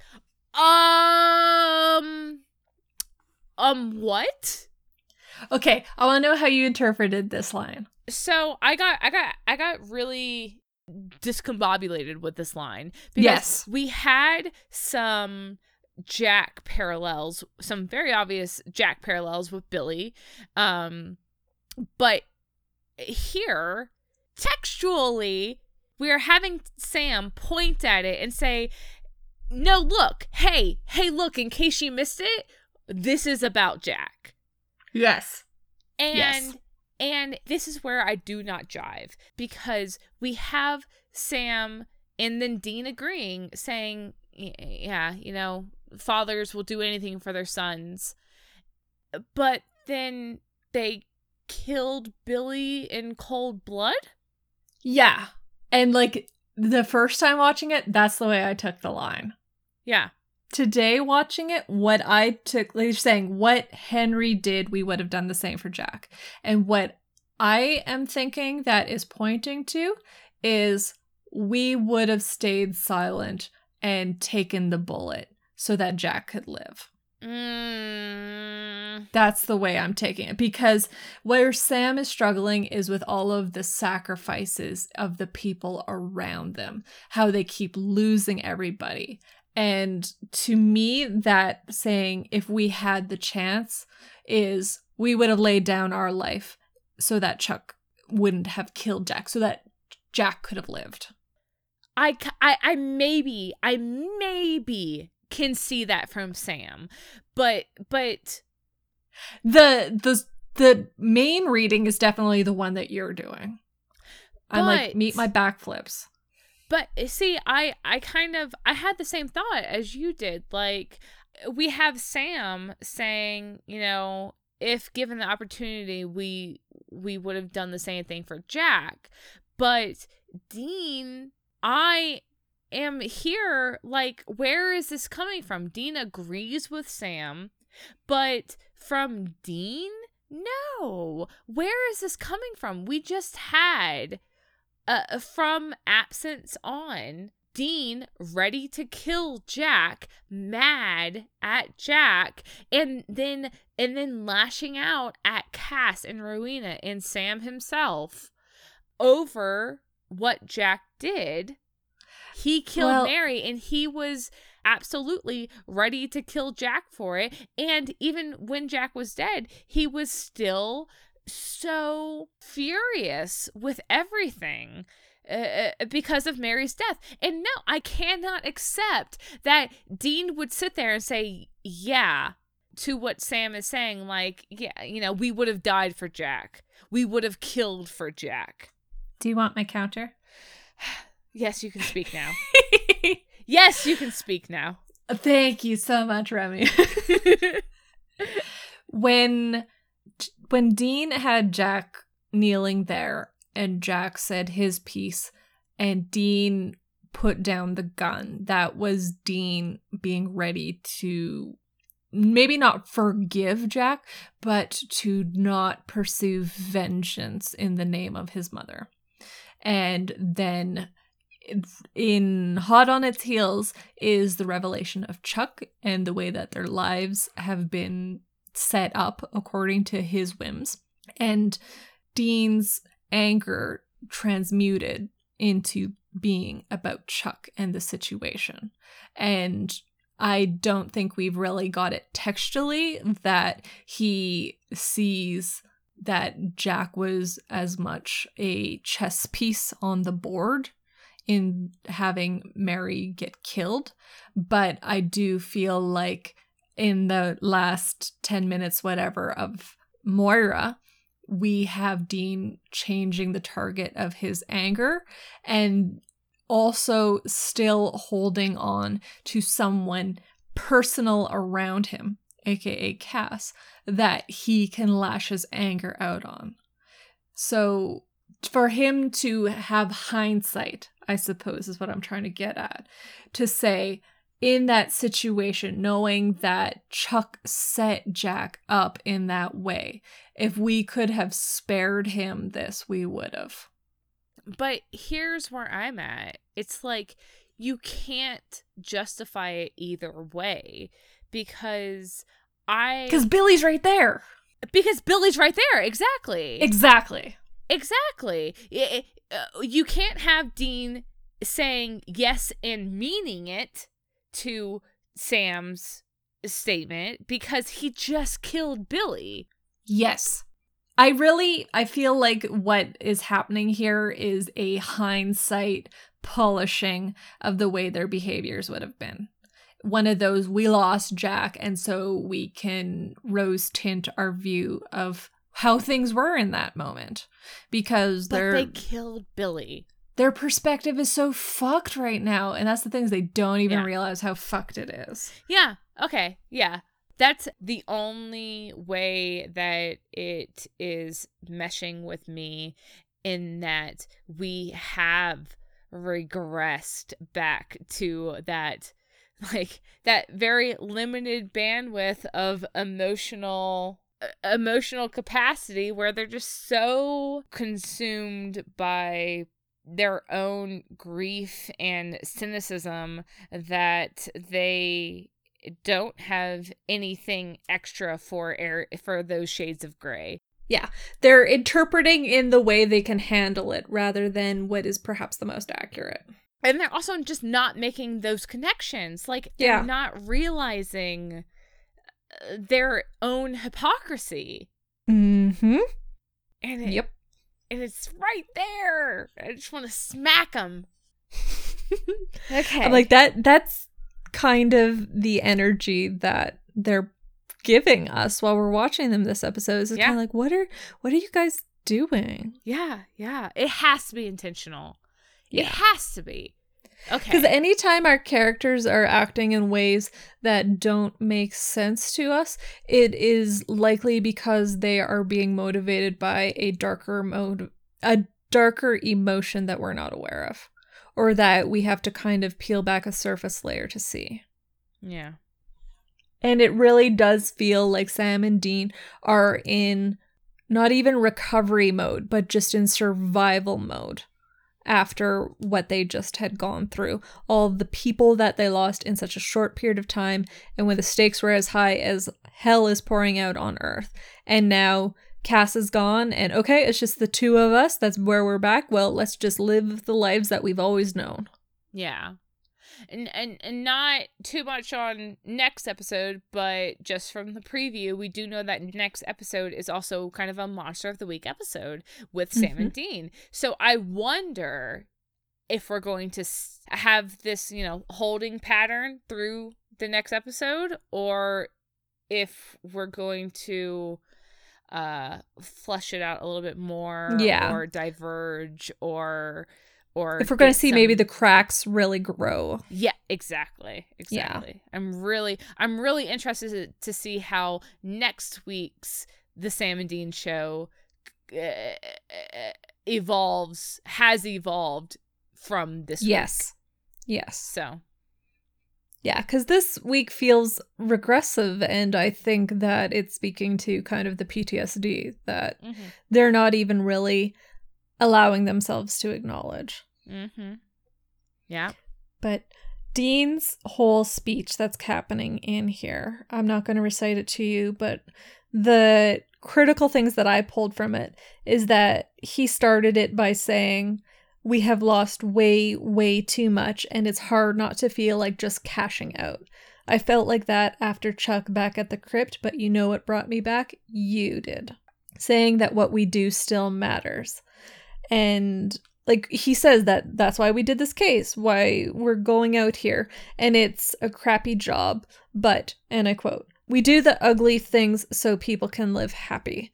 But to do, just a quick interjection. Yes. To do the ugly thing is the exact same verbiage as he used in Moira, right after Jack broke out of the Malik box, and Dean was saying, now we have to do the ugly thing. We have to kill Jack.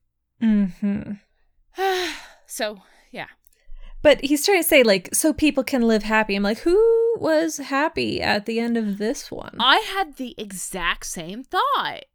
I think that because we killed Billy, this a child with so much regret and heart, and if ever there was a gray area, like, this is fucking it. And then let what would arguably have been the real monster live in his parents. Like, they were the ones who covered up Billy's I don't want to say mistake. I mean, it was a murder, and then kidnapped Tori to feed their kid. Like, who is the real monster here? Yeah. Because I just think of that small snippet that we were given flashback-wise of the mom seeing Billy talking to Veronica in the gym. And from the mom's perspective, it's no longer, okay, I'm getting boss to go and leave. It's she doesn't want her son to be alone with this girl in case he kills again. And so, like, it feels back to that solution of, oh, I'll keep my boy away from people, and then that'll be how it's safe, rather than let's find an actual solution. Yeah, who it has been made happier by this job. And usually when we leave a case on such a like lose-lose ground, no one wins in this situation. Like, we have the boys, struggling with it. We do not have the boys struggling with this. No, they're talking like they, mission accomplished. Yeah. And there's no downsides to what they did. And it just is speaking again to how checked out they are to this. And like saying that, do the ugly thing so people can be happy. And Sam goes, yeah, lucky them. And scoffs, and Dean is almost wistful when he goes, yeah, lucky them. Yeah. And to me, I'm like, this is the critical moment right there, because neither one is believing what is being said there.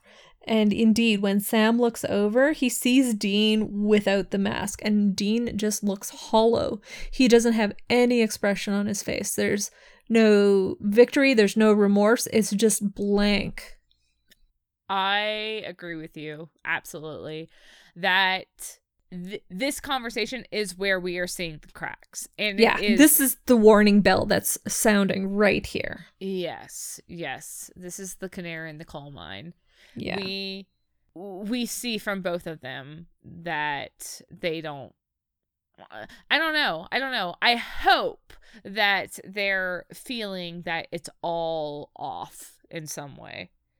Well, they don't really have an internal motivation anymore. They're trying to find their footing, and Dean's even saying, we still do the job, but we don't do it for us. We do it for Jack. We do it for Mom. We do it for Rowena.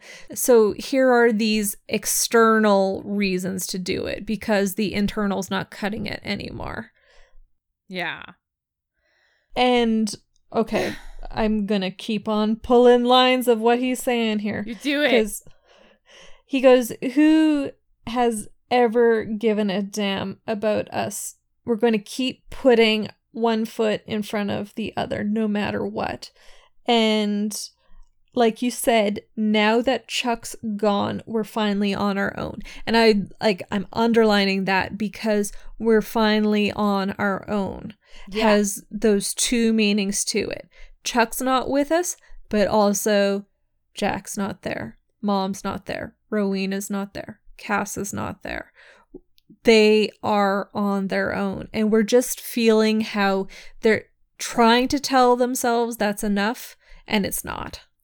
This just feeds right back into my biggest takeaway, and spoilers not spoilers, of these first 4 episodes, which is look, it's Sam and Dean, and they're hunting, and they're killing the monster, and this is all they want, right? This is the show, and isn't it great?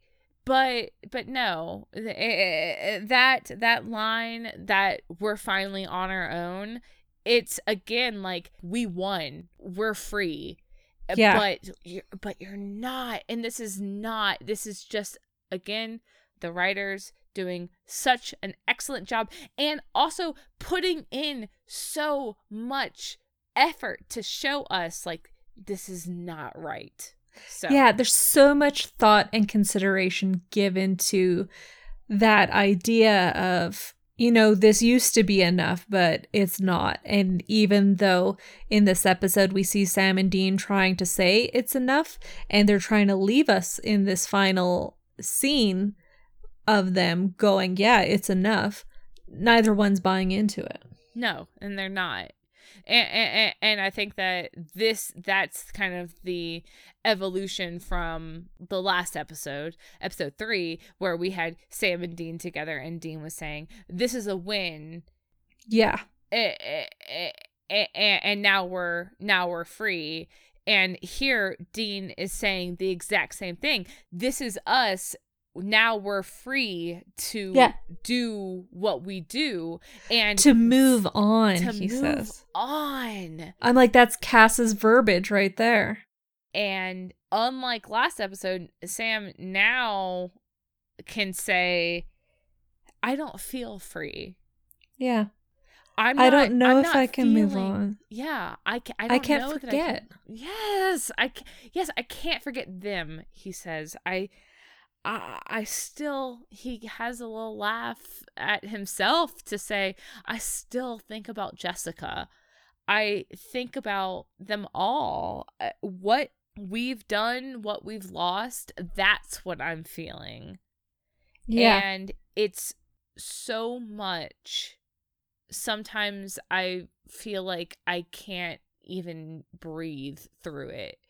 I don't know that I can move through this and move past this. Yeah. And like, he's trying to find some hope.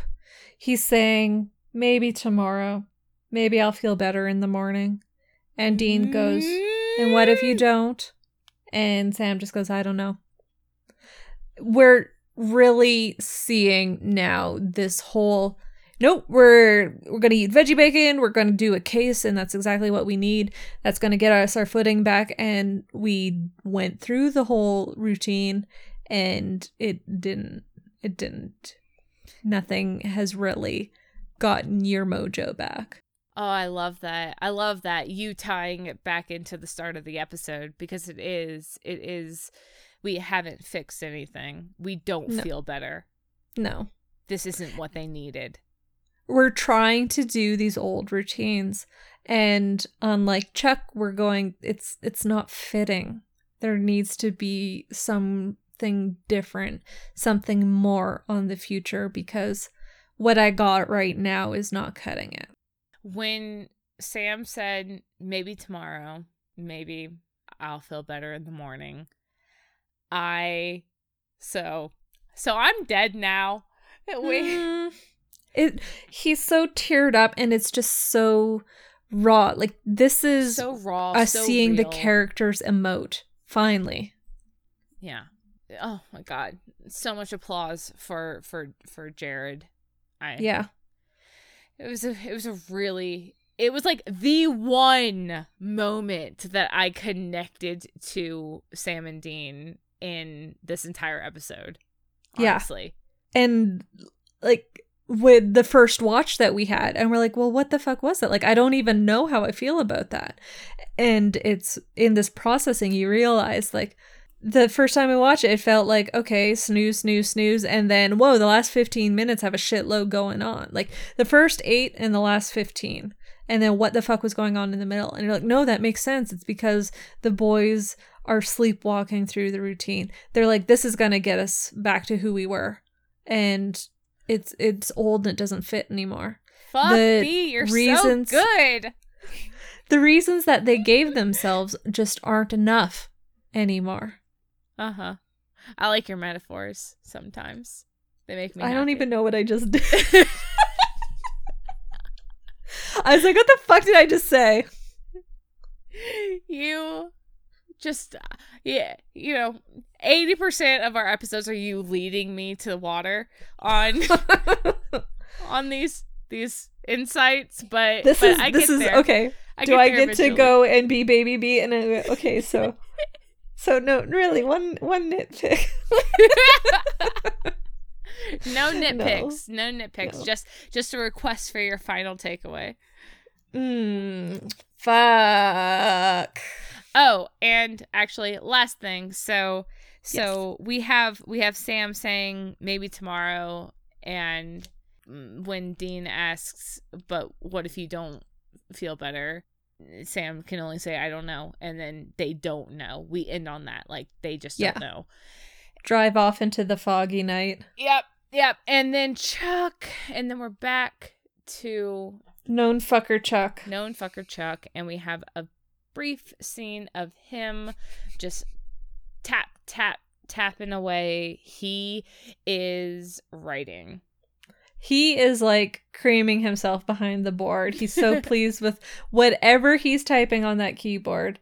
And the last shot is the Sam and Dean Funkos. I was like, there's a tree, there's a feather, there's a pencil, there is the anti-possession tattoo. I'm like, Jensen, you know. Save it for the subtext show. You know the ending. What does this mean? I can't. I don't know. I'm not. I'm not, because I'm like spirals. Uzumaki. I have no idea. I can't. I refuse. Okay. My brain is just like, next week. So my final takeaway, I think I'm going to just really give the spotlight to Becky and to the writer's room, what they chose to share of how they view the fandom and what they view their onus and their relationship and their legacy with the fandom, and how they used Becky as that voice, that evolution, and that we have gone to a respectful place. And it's just really meaningful that we're lucky enough to have a show that has such an avatar for the fandom. Yeah. And we are lucky that we have a writing room that wants to give us those glimpses in and to share warmth and love in that way. Yeah. Yeah.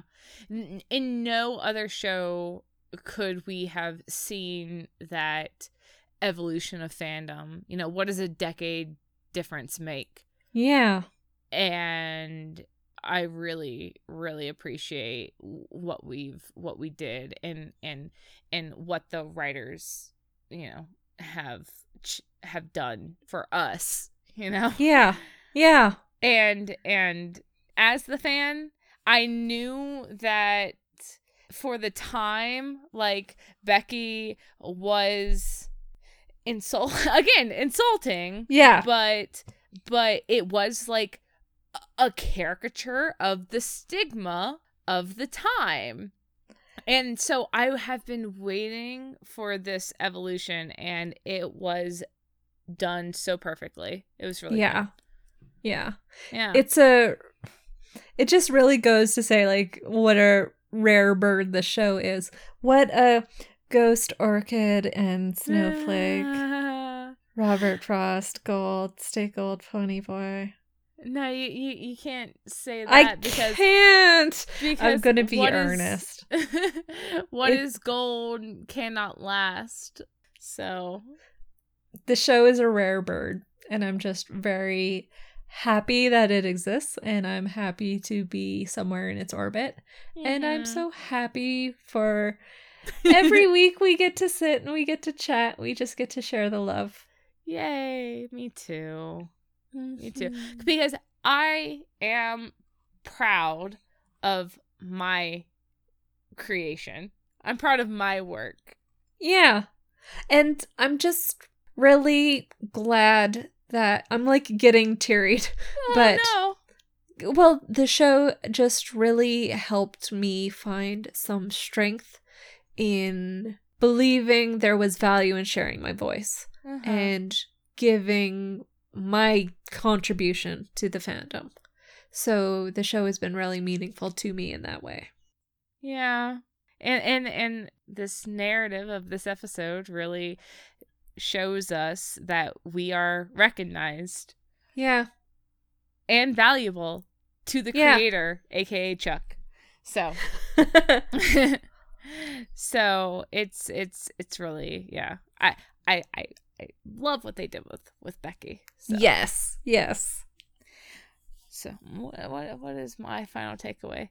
You gave your final takeaway. I did, and I have talked it to death. But I'm gonna take it again. My final takeaway, like last week, is that we are being told and shown in a multitude of ways that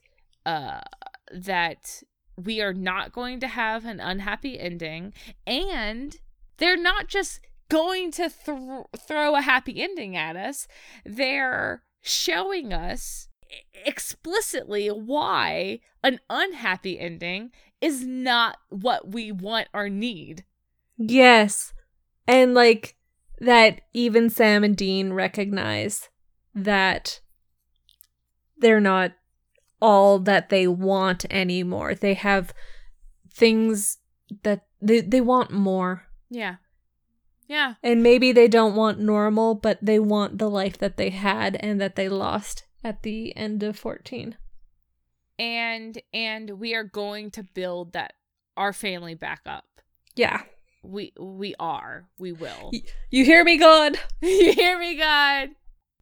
And the reason that I can take this 2 weeks in a row is because I really think that we're going to be setting this to the side after this episode, because here with Chuck and with Becky and with this horrible, awful, hopeless ending, we have Chuck now with a direction, and we're aware of the direction, and it's a villainous direction. So this is where we set in stone that bad ending, that unwanted ending, and now we're going to be focusing on other things in the narrative instead of the writers taking our hands and saying, it's okay, it's gonna be okay. They're gonna be like, okay, episode 4, you got this, right? Yeah. Okay, I'm gonna go your hand. You can walk there, baby. I know you're a toddler, but yeah. Did you get it? Okay, now we're gonna go. And now you don't have to be nervous about the next 16 episodes. It's not gonna stop me, but I have faith. Okay. Good comment. So that, ladies and gentlemen, that was season 15, episode 4, Atomic Monsters. Yeah. Heavy shit. Monster of the week, but heavy. We didn't even talk about, like, it is heavy, but we didn't even talk about how this is the first episode since episode 18 of last season.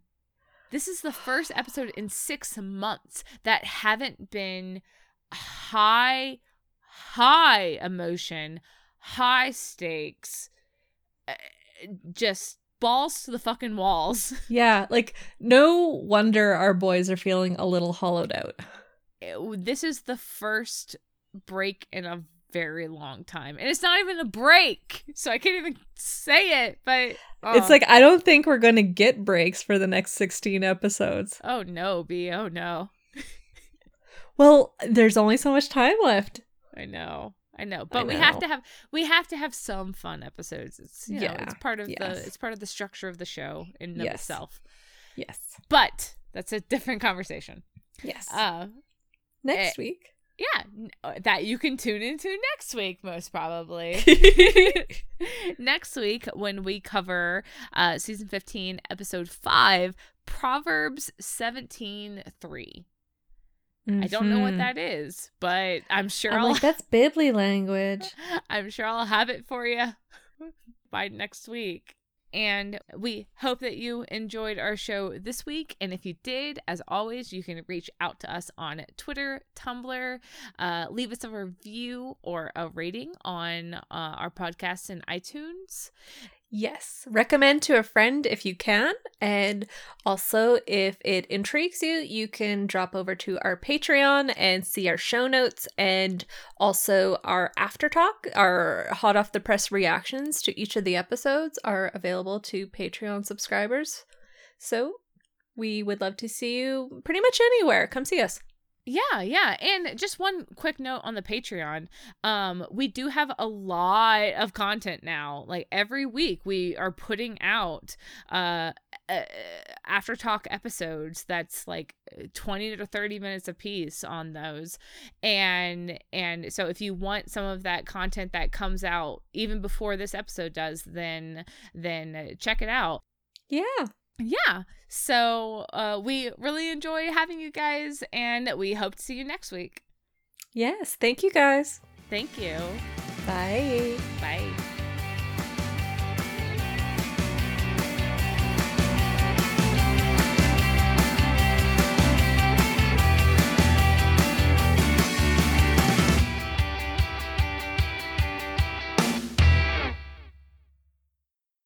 And then we see Sam, Dean, and Billy. I had Barry in my head. I had Barry in my head, and it would not leave.